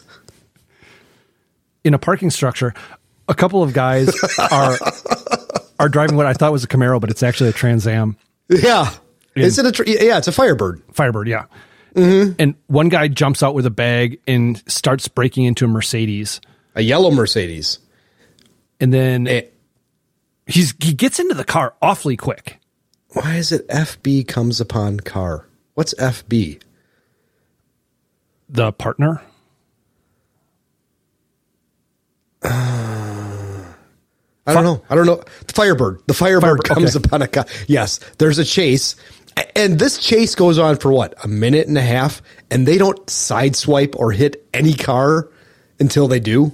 This is Tango and Cash style driving in a parking structure. Yeah. And it's not sped up. They're actually doing some really fucking fancy driving moves here, some precision driving in the parking structure. Yes, and that the Firebird crashes into 2 waiting cop cars. And then the Mercedes that the other guy has started runs into the guy that was convincing Lowe's, the partner, to get food. Yeah, Kotto's partner. The guy jumps out and he's hoofing it. The guy who stole the car, his name is Flowers, but the cop tells him to stop being a pain in the ass. And he's not even running after the guy. He's just walking because he just ate lunch. I don't want to chase you. This is so dumb. And then he kind of goes through this whole thing. Flowers, this is so dumb. Look at you, bimbo. I ain't getting down on my hands and knees and look for you and ruin a perfectly good pair of pants. So what I'm going to have to do is shoot this gun under some cars. Now the bullets, they're going to bounce all over hell and back. And one of them could hit a gas tank and rupture it. And the car would blow up. And you'd be roasted just like a marshmallow. Then I'd have to go fill out all those reports about the car. Paperwork. And the more guys would come and put you in one of those black plastic bags. And that's a whole ton of paperwork for me, Flowers. And you know how much I hate to do paperwork. Oh, I could wound you. Nah, that would mean paramedics and ambulances and a whole bunch of noise. Then I'd have to go to the hospital and question you. And that's 2 different sets of reports. So the more I think about it, when I weigh all my options, the least amount of paperwork for me to do is if I just blow your fucking head off.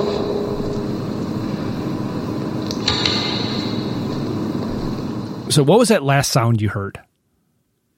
Him cocking the gun. And Flowers comes out from hiding under the car. And what kind of car is he hiding under? That I don't know. A caddy, because the partner actually says... Oh, yes. Yeah, okay, yeah. If you're going to hide under a Cadillac. So now, this up to this point, I kind of knew what was going on. And at this point, I thought, okay, this guy Flowers is going to lead this other cop on a foot chase, and he's going to jump across a building, and the cop is going to try and also jump across the building, but only grab onto the ledge. And then Flowers doesn't help him, and he falls to his death. And then this would be another court case that has to be thrown out. That's what I thought was going to happen. That's what I thought was going to happen here. So your familiarity with the film has ended at this point?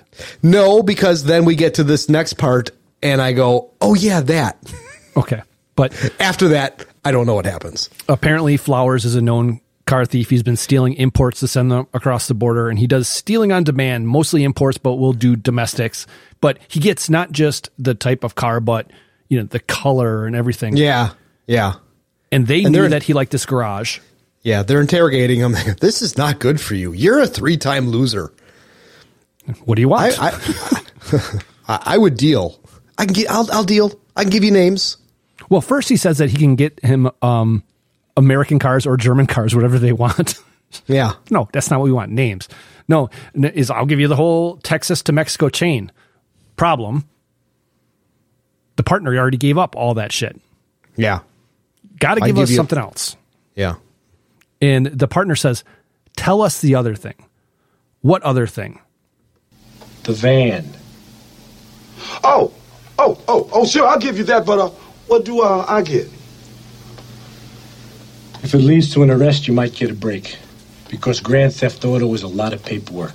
And you know I don't like to do paperwork. What do you mean I might get?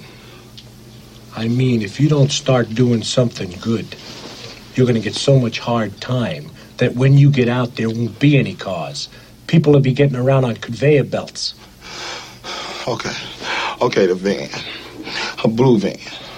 I stole it for these 3 dudes who needed it for a few hours. The deal was I pick it up for them, and then I bring it back to where I got it, so nobody, not even the owner, knew it was copped. This was a while ago. I got them this van, and then I waited at a bar until they brought it back to me, and then I returned it to where I copped it from. There was some blood in the back and mud on the tires like they were driving through the park. And there was this little kid's shoe or something. I really didn't look too close. Hey, I didn't know they was going to kill some kid. I just got him this car and I brought it back. That's all, and I swear to God. Flowers, this is very important. Who are these guys? They're Looney Tunes, man. 3 black dudes, they're in the porno. They snatch kids and use them in, flicks and shit like that. I want to find these 3. I really and truly want to find them. I want to give them to you. Because I swear to God, I didn't know what was going down. We believe you. Do we have a deal? Yeah, this movie just got a lot more interesting. Mm-hmm. But where do we go next? It's a garden party at a really nice house. And Cagney and Michael Douglas show up, and he hates these things, and it's a fundraiser for a guy that's been saying that judges are coddling criminals. Yeah. A senator that wants to meet him, and he goes and meets him, and that's about it. They're just like, hello, and that's it. But she wants to show him off. I like people to see you. You're cute for a judge, and blah, blah, blah, blah, blah, judge, or the senator. And he asks if we can go now. Sounds like me when I have to go someplace, but no. Yeah. And she actually splits off. Cagney gets called to by somebody, and now he's on his own. Mm-hmm. And some random guy is saying the 4 of them should get together, go away together and do some wife swapping. But the guy says, you must be relieved. What? What do you mean? Why would I be relieved? Well, with what just happened with those child murderers. What are you talking about? It was on the news. Well, those 2 guys who everybody thought killed all those children. The ones you let go and everybody criticized you for it, don't you remember? Well, the cops just arrested 3 other men, and these guys really did it. It was just on the news. When did this happen? Just now. I thought you knew. Well, anyway, you come out smelling like a rose. I'm really glad for you. Are you all right? Yeah, I'm fine. Excuse me, one minute. Fuck. Yeah. Yeah. He immediately finds Hal Holbrook and he's like, can I talk to you? Did you hear about it? About what? What are you talking about? Oh, have you not heard? It was my understanding that everyone had heard. Heard what? Brian, don't! Sorry.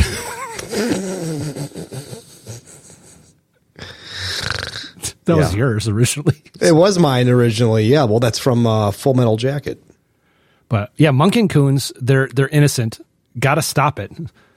And this is the thing I love is the way that Holbrook reacts to this. And then also later when he talks to the rest of the Star Chamber about this, they're like, are you sure? You know, I don't know. Your evidence is kind of shaky here. Yeah.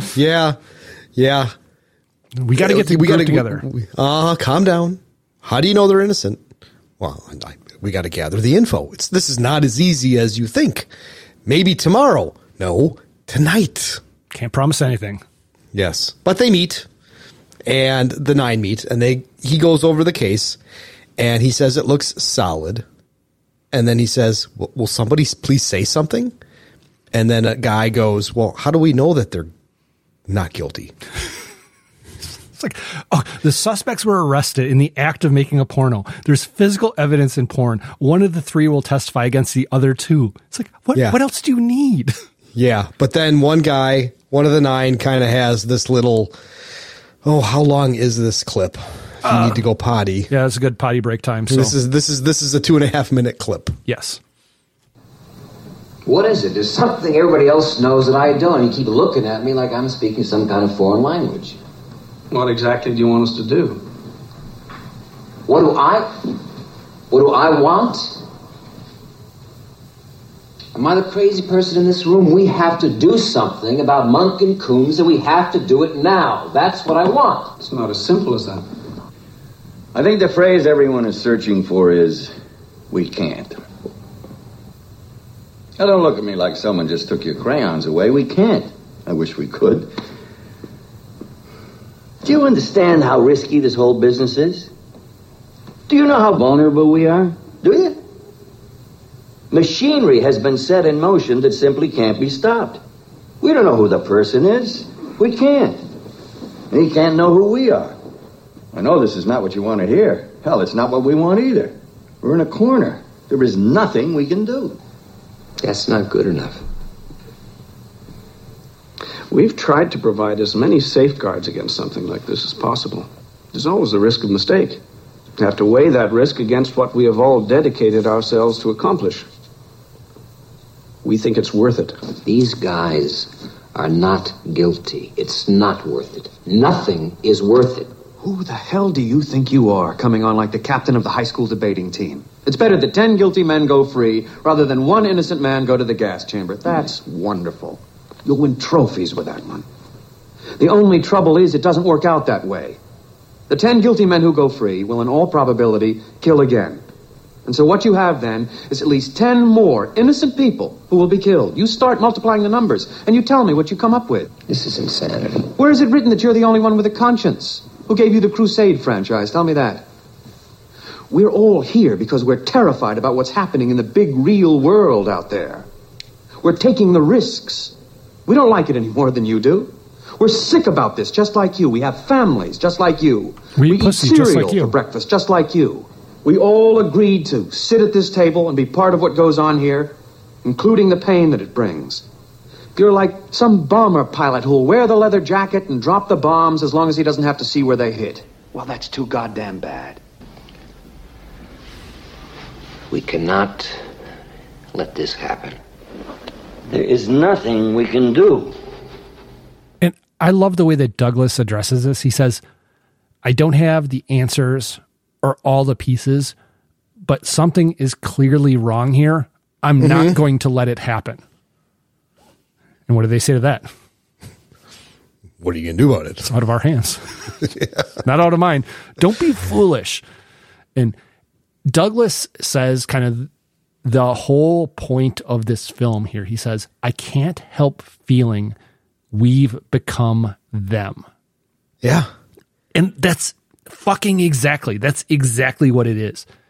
And he leaves, and the rest of the Star Chamber is just left there to plan killing him, basically. Mm-hmm. Right.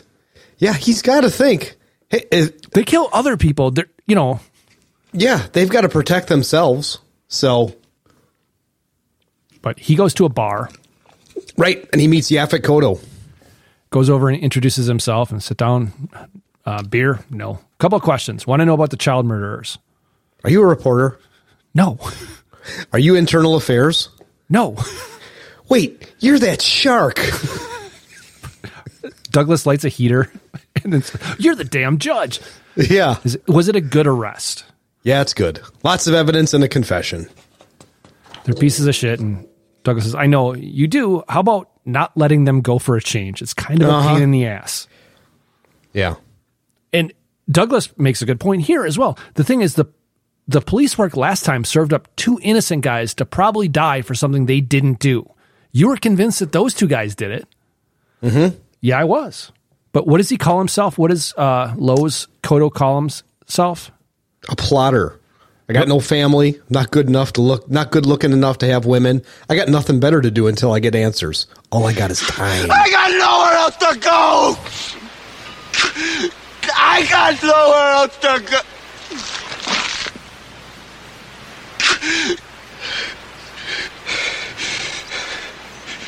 I got nothing else.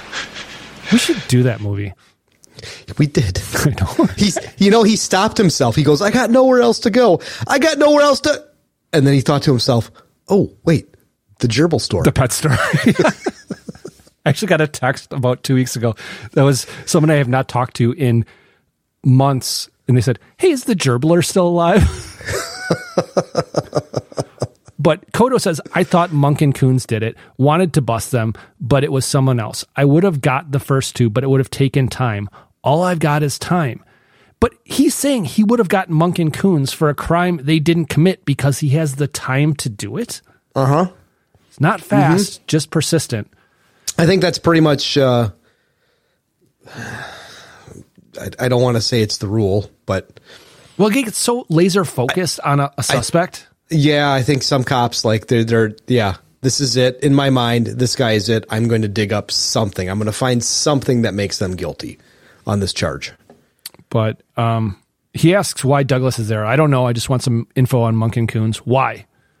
For myself. And then Kotto says something that's kind of cool. He says, after 3 beers, I start to get pissed. And I think he means drunk, not pissed off.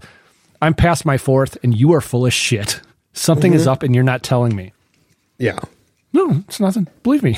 Why? Because I need you to. Right. Where are they? Well, there's lots of places. But he gives them an address. And where's the address? I mean, what is it? It's an abandoned warehouse, but where is it? In Detroit. It's the RoboCop. No, it's not. Warehouse. It's not the RoboCop warehouse. Actually, it might be. But he gives him some kind of generic things, and he actually tries to piece out exactly where it is. When you're alone, and life is making you lonely, you can always go downtown. Maybe you know some little places to go to where they never close. Downtown. Yeah, because he says they're in a warehouse downtown. But then he actually does give him a specific address. Yes. You're not going to visit him, are you? No, of course not. I would not do that. Appreciate the time. Again, all I got is time. Yeah. But he's in his office now, back at the courthouse, and Hal Holbrook comes in. What do you want?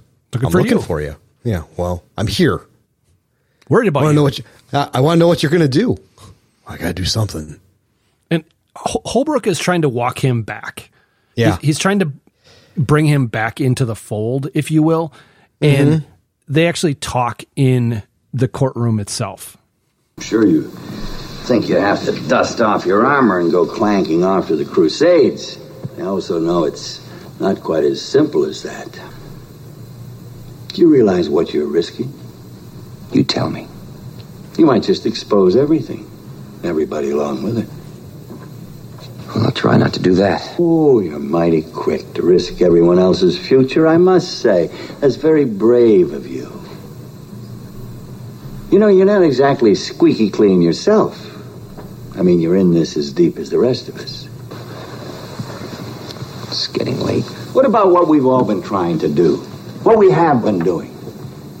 Is this worth throwing it all away? So it's not your ass you're worried about, it's your cause? There's a lot of nobility in this room. Must be the paneling. I'm talking about all of us. Our lives and our work. As opposed to two guys who, if they're not guilty of this one particular crime, are certainly guilty of God knows how many others. The issue here is this one particular crime, and they're not guilty of it.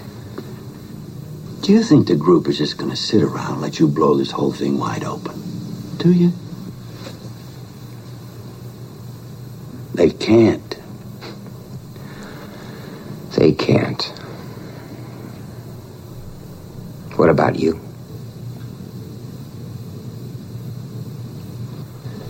I'm easy to find. I'm in the book. Holbrook will not even look at him as he's walking out, and he says, "Don't do it, kiddo." But the thing that Holbrook says, I call it parent logic, where they might not be guilty of this crime, but are certainly guilty of many others. Right. I've heard that so many times. Mm-hmm. And it doesn't make it right. And as an aside, speaking of mouth cancer and judges, I actually had a conversation with the only judge I know this week. Oh, no kidding. Well, it is a text conversation, but still. Oh, okay. It's her 50th birthday. Uh-huh. And I just said, "Hey, happy 50th or happy birthday to my favorite judge." So, "Oh, Matt, you're so sweet." I was like, "Yeah, okay, yeah, whatever." But did you call her the bird? No, I did not. I honestly, I was like, I thought about, hey, and I'm like, no, I don't want her to listen to the podcast. If she does, great. No. Just hopefully there's a couple episodes she skips. But right. But as Douglas leaves, it says, "Don't do it, kiddo." Douglas goes to an elevator, and who is not far behind him? And it's not a Michael Douglas Munch-Out elevator. It's just a regular elevator. Yeah, it's not a freight elevator. Yeah. No, right. No, it's Yaphet Kotto is following. And he's actually following him in the car later, and he gets a call, so he can't follow Douglas anymore. And he gets pissed, but he has to flip a bitch to go after whatever the call that came in over the radio. Right. And Douglas is driving, just sucking down a heater. And I was wondering, is the sun coming up or going down? I'm going to say the sun is going up. Yeah, it has to be coming up because the next shot is daylight. Yes. And he pulls up outside an abandoned building and parks next to the Blue Hugs and Kisses van. And how does he try to get in? Well, he tries opening the door, but it's locked. But And then he finds a way. What does he do after he finds out it's locked?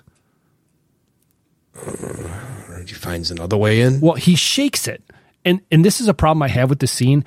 Douglas makes so much fucking noise as he's going through this warehouse. But he goes in through basically a hole in the side of the building. Right. And he's what are the shoes that O.J. Simpson wore? The Bruno.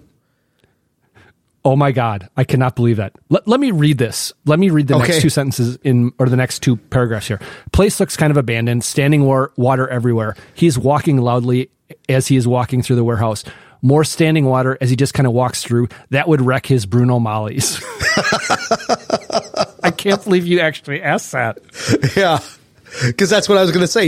He's wrecking his O.J. Simpson shoes, walking through the water. But there's a Michael Bay fan that is letting light into the area. Right. But he hears some music, and he goes up the stairs. And as he's going up the stairs, the hand railing breaks. Yes, and the music stops. This scared me. This jump scare worked on me. But he manages to get himself back on the steps, and he's breathing heavily, at least per the closed captions. And he goes through a door, and there are boxes everywhere and some chains hanging from the ceiling. Makes his way to a hallway, and there's holes in the walls that are letting some light stream in. It's very, very moody and atmospheric.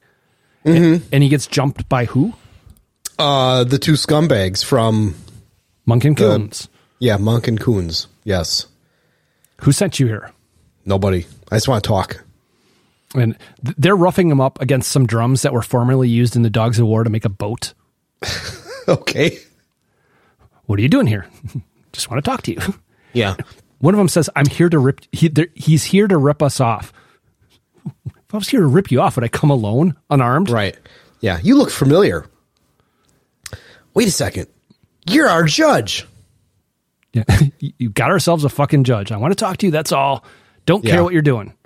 Yeah. You have to leave. And then the other one goes, I'm going to kick his ass first. And Hardin just lays it on the line for them.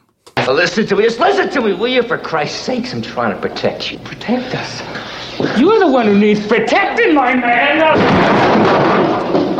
Somebody's trying to kill you. Who's trying to kill us? I don't know. Oh, what's it to you if someone's after us? Tell me that, It's because he likes us, right? Oh, you like us? He likes us. Look, you. We want some answers. You sneak in here, a judge, man. You tell us Enrico's trying to kill us. And then you say you don't know who it is. And you won't say why you even give a shit in the first place. I gotta tell you, this man is not someone you should get mad. I mean it. He'd as soon as kill you as eat a hamburger. So you come up with the answers, and you come up with them now. I don't know who's after you, really, I don't. But somebody is, and I'm just trying to warn you. Doesn't matter why. He's jiving us, man. I think he is. He's not jiving them. He's actually trying to do the right thing. Right. But he kicks one of them in the balls and then hits the other one with a chair, and he runs. Mm-hmm. Was it a chair? I thought it was a tennis racket. I had to rewind it because it's a blue chair that's right next to him when he kicks the one guy in the balls. But he's running through the warehouse, and the other guys have the advantage of knowing the warehouse. Yes. And Douglas has the advantage of not being high. Right. He runs into a lab, and he's about to throw a bottle, and they're like, whoa, whoa, whoa, whoa, whoa, whoa, whoa. And then he looks at the bottle, and he looks at some of the other stuff there, and he goes, ether, magnesium, cyanide. Hey, this is a PCP lab. And there was also a bottle of apple juice there that he forgot to mention. Oh, all right. But one of the guys grabs a gun, and the other one yells, no. Yeah. Yeah. Douglas says, if I drop this ether, it's all over. Tell him to drop the gun. And the guy puts the gun down, and Douglas reiterates, somebody is trying to kill you. Listen to me and get out of here. I'm going to expose all of it, everything. I'm doing this for me, not for you. And they start to kind of circle around the outside of the room as Douglas is backing up. Mm-hmm. And he says, I'm scared shitless.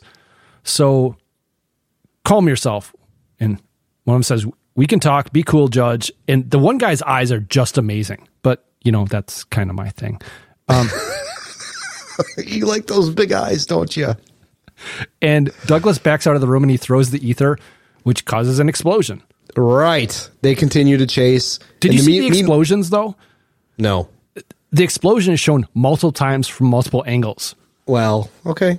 It's like in Star Wars A New Hope, when they're in the docking bay on Tatooine, and Han shoots, and it blows up like a chunk of the ceiling above the stormtroopers, and you see a stormtrooper fall to his knees and then face plant. Mm-hmm. They show that like 5 times from different angles. But Douglas is running through the warehouse, and alarms are going off now. And what pulls up outside the warehouse? A cop. Yeah. Meanwhile, a cop pulls up, and then he almost falls in a hole, and they shoot at him, and he does fall in the hole, and he goes down a huge spiral slide. Well, he tries to jump across the hole, and he grabs a weed, and the weed starts to give way, and he falls down in the hole, and then he's on a slide. And they must have been about 15 stories up for how long he was on that slide. Sure. But he comes off the slide, and he falls into some sawdust or some wood chips or something. It's packing material. But the criminals are running down as Douglas is slowly gathering himself. And he's a little hurt, and the criminals continuing down the stairs. Douglas is up just as the criminals get down on that floor, and Douglas starts running again and is being chased by the bug-eyed criminal. Mm-hmm. And the other guy kind of comes in from the other side with the gun out And then the cop busts in. Yeah. Freeze! And he shoots the two bad guys. And then he has a shotgun. Mm-hmm. The cop does. He takes a couple steps, and then he trains the gun on Michael Douglas. Yes, but who shoots him? Who shoots the cop? Yaphet Kotto. Yes, because it's the assassin. It's the assassin that the 9 sent. And Kotto holsters his gun, and nothing is said, but they kind of have a nod at each other. Mm-hmm. And there's a dum, dum, dum, dum. But that night, back at the Star Chamber, the next case is being discussed. And they're going over the particulars, and the camera pulls out of the house and over a bush onto the street. And what's on the street? A car with Michael Douglas and Yaphet Kotto in it. And they have a really, really old-time recording device. They do, reel-to-reel. And we hear Holbrook say, "Any questions? I would like a verdict." And then it cuts to the credits. Yeah, fade to black. So, movie's over. My movie, I'll go first. I really, really like this film. I agree with what you said earlier. I think that there's a lot more to this story that could have been told. Yeah. But I think what we got was great. Sure. I agree. I liked it. And I feel, like I said, I felt cheated and I wanted more. And the thing I love about it is it asks a lot of hard questions, but it doesn't give us any answers for them. It just says, well, of course, this is a miscarriage of justice. What they're doing is right. But then they show that these guys were not the ones who actually did this. So where is that line of where justice is? So I thought it was great. But did Jen watch this? No. And now it's time for Jen's 2-second movie review. I liked it. That was Jen's 2-second movie review. Jen! And this one actually might take a little bit of time, and I probably should have done this first, but... Playing out the string. I have my opinion on what happens, but I want to hear yours first. I mean, they gather the evidence. They arrest the 8. They all get disbarred and go to jail. Okay. Michael Douglas pleads a deal. He still gets disbarred, but doesn't go to jail. Just has to do probation. Yeah. Okay, I think absolutely nothing happens. No? I think that when the government looks at it, it is too huge of a thing, and they bury it. Because there was a case in, I want to say it was New Jersey. It was a documentary I watched. There was this one state, I think it's New Jersey, but it might be a different state. They had 2 drug labs. One handled each half of the state. And both drug labs had malfeasance that was going on. In one of the labs, somebody was actually doing the samples, like stealing them and doing them as drugs. And in the other office, someone was not even testing the samples. They were testing like 1 out of every 10. Okay. And the government did everything they could to bury it because they said, if we do what's right here, we're going to have to let so many people out of prison, which is what actually ended up happening. Okay. But with something like this, even though these judges didn't necessarily do anything wrong with the other cases, the fact that they were so immersed in illegal activity, what does that mean for all of the trials that they oversaw? I mean, are all of those going to be thrown out? I don't know. That's why I think it gets buried. But that's just my personal opinion on it. Okay. So, ready to move on? I am. What you watching? I finished season 4 of True Detective. Oh my God, was it terrible? Yeah. It was not good. It's not good. I'll say I'll let you do the other thing because we can talk about that in a little bit more depth. That being okay. The other thing. But I watched Dark Star for the first time. What's that? It is the first movie by John Carpenter. Okay. It's a science fiction film. Mm-hmm. It's awful. It's so poorly made. I can't believe he ever got another job. Okay. Huh. And it was the movie he did right before Halloween. I'm up to date on Woman in the Walls. I think we have 1 week left in that. It's good. It's really good. I've watched all except for the last half an hour of V and V the Final Battle. Mm-hmm. That holds up really, really well. Does it? Yeah, it really. I mean, the special effects don't, but the story and the way that it plays out, it holds up really well. Okay. I watched a documentary called The Truth About Ed, and it is, you know who Zodiac Killer is, right? It's what's his face? Fincher did a movie about that. Yeah, called Zodiac. Yeah. There is this female documentarian who has made several documentaries, and she made this documentary where she became convinced that her grandfather or her step-grandfather was a serial killer. Mm-hmm. And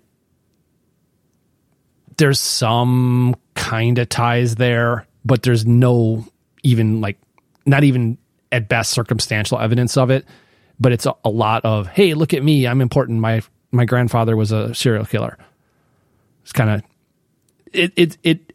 There's no conclusions at the end other than he was a bad guy. Mm-hmm. Then I watched another documentary called Mostly Harmless, which is about the body of a hiker was found on the Appalachian Trail. Okay. And he had no ID on him. Nobody had been reported missing, and just people trying to piece together who it was. And they had other people that had met him on the trail. Mm-hmm. And it's only an hour and a half, but in the last 20 minutes, they actually figure out who it is. Mm-hmm. And apparently the guy was not the best guy in the world. Oh, okay. And it just made me kind of pause. It gave me pause thinking about, after you're gone, people dredging up shit about you is a little bit you're not even there to defend yourself. And it just seemed a little bit piling on. Mm-hmm. I watched Internal Affairs. I don't know if you've ever seen that. Andy Garcia and Ray Liotta? Close. The Gerbler. Oh, Richard Gere. Yes. And Andy Garcia. If that was an 80s movie, I would definitely do it. Oh, all right. It's really, really good. Watched a couple episodes of a series called Your Honor that has the guy from Breaking Bad in it, from Malcolm in the Middle. Okay. It's really good. It's about a judge in New Orleans. And then lastly, I watched next week's movie.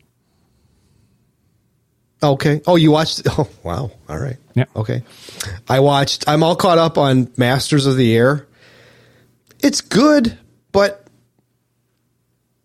I don't think I'll watch it again. Well, that's a better endorsement of it than you were giving a week ago. It's just, I don't know. I'm expecting a lot more air combat, and it's the air combat that they have. It's just so fast. It's like a 3-minute scene. And it's no, man, I want to be on an entire mission with these guys, but it's more about the personalities, and it doesn't grab you the way that Band of Brothers and Pacific does.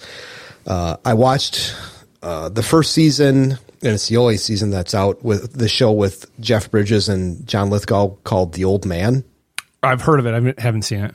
It's good. It's really good. First 3 episodes of the show on Netflix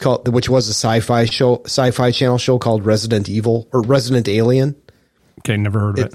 It's with the guy who voices K2SO in Rogue One, and he's Pirate Steve in Dodgeball. Oh, do you know what else he was in? What? Firefly. Oh, okay. But he's an alien that has shapeshifted into a doctor in this small town, and the doctor is murdered, and they use him, and he's now becoming the town's doctor. It's really funny and clever and quirky. And then the first 3 episodes of The Bad Batch dropped, and I watched that. And the first 2 episodes were big fat stinkers, and the 3rd episode was kind of a half a stinker. I think that the third episode was better than the first two. Oh, yeah. Yeah. But the problem is it's giving not credibility, but it's basically talking about tying into Rise of Skywalker. Uh-huh. And, just forget about it. Let it go. But Ian McDermott did provide the voice of the Emperor. And I don't understand how they're clones. Their DNA, you would think, would all be pretty much the same. Mm-hmm. And which is why I don't understand how Echo and then the girl with the glasses, how there are female clones of Django. Right. And how, if the DNA is all the same, how come there's clones that are bald? So nature versus nurture? I don't know. Okay. But, and why would a clone be able to, the whole thing was the ability to pass midi-chlorians via cloning. Mm-hmm. And why would a clone be able to do that? A clone that is not force sensitive. Right. I don't know. All right. Yeah. Okay. So ready to move on to next week? I am. I'm so excited, and I just can't hide it. 3 degrees to next week's movie, and I think I like it. We're switching to something a little bit more lighthearted this coming movie. So Yaphet Kotto plays Harry Lowes in this week's movie. He plays Richard in 1975's Report to the Commissioner. Hector Elizondo plays D'Angelo in that film. Elizondo plays Arthur Willis in this 1984 coming-of-age film co-starring Wayne Gretzky's wife. Beverly Hills Cop 3? Yes. And do you know that Janet Jones, that's her name, right? Yeah. She was in Playboy. Not nude, though. Yeah. What? Yes, she was in Playboy, but not nude. That's what I said. I know, that sucks. Okay, well, yeah. And they have a hot daughter also. Do they? Oh, yeah. Okay. Oh, yeah. Daughter's a smoke show. The Flamingo Kid, starring Colonel Troutman and Matt Dillon and another it's dude got a guy that I know. from, oh, God, what was Lucas's first big film? Which I've never seen. American Graffiti? Yeah, there you go. Richard Dreyfuss is in this movie? No. Harrison Ford is in this movie? No. Suzanne Summers is in this movie? Yes, she is. Cindy Williams is in this movie? Richie Cunningham is in this movie? I can keep going. We'll do it for Johnny. Yeah. Yeah. No. The guy who runs a scooter into... Yeah. That guy. That guy is in it. Okay. All right. Yeah. Flamingo Kid. And is not the movie I thought it was. Oh, really? And I don't mean that. I'd never seen it before. But I thought it was, number one, I thought it was probably down in Florida, which it's not. And I thought it was, I didn't realize it was a period piece. And I also thought that the plot of it would be different than it was. Oh, see, I've only seen bits and pieces of this movie. The only thing that I remember about it is the That's the only thing I remember about it. Okay. Yeah, it's a weird film. Okay. In a way, because the guy sings when he eats. Yeah, well, he doesn't sing. He goes nom nom nom nom nom. Oh, okay, fine. Okay, Matt Dillon. Are you talking about Matt Dillon? Yes. Yeah, I don't think he sings. I think he sings. That's not okay. That's not what I remember. But anyway, so you'll have to send me your clip list. Yeah, I don't have it yet. Okay. All right. So yeah. So you can't find it anywhere. No. Oh, library. Nowhere. Well, the library, but even like if you go to Just Watch, where you can type in pretty much any TV show, any movie, it doesn't even come up. It doesn't even come up. It doesn't even come up and say this movie is not available to view anywhere. According to Just Watch, it doesn't even exist. Yeah, it's been canceled. I guess. Yeah. Yeah. So the Flamingo Kids. So anyway, thanks everybody for joining us for a hair under 2.5 hours. Mm-hmm. Decent movie this week. It was good stuff. Reach out to the show, betamaxrewind@yahoo.com. Rate and review where you get your podcast. It really helps, I think. It's been a while since we've gotten any kind of feedback or any kind of rating on Apple. I mean, you can't rate on Spotify. Yeah, and I don't know what our breakdown is as far as like different services. Our numbers are very, very consistent. Okay. And I don't think Ginger ever put it on her socials. I haven't checked, but I expected there to be a pretty big spike, and I don't know if that happened. But whatever. Okay. Whatever. We still got to interview Ginger Lynn. Yeah. Can't take that away from me. It's like herpes. Yeah. Yeah, and like us on Facebook also. I think we have like 183 followers. I don't know some of the people, and there's a lot of people I don't know, and I don't know if they listen or they just randomly came up and they're trying to like start some kind of conversation. But I've gotten things where it's like I have no fucking clue, and then you try to go in and you try to trace the path of this person knows this person knows this. No, if somebody likes the podcast, that's great. But I try to find out where I know them from or who knows them that knows me or any kind of connection. Right. Sometimes I can't even do that. Yeah. Sorry, I was yawning there. Sorry. I'm super tired at 7:30 at night. Cool. So Saturday? No, not Saturday. We can't do Saturday. Can we do Friday next week? I think so. Maybe. All right, I think so. Just let me know because I got the dogs because Jen's going to be gone. So she's gone a lot. Yeah, she's got stuff to do. Does she? I think she's cheating on you, man. Could be.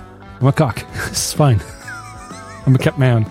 She can do whatever she wants. She's a bull. She's the bull.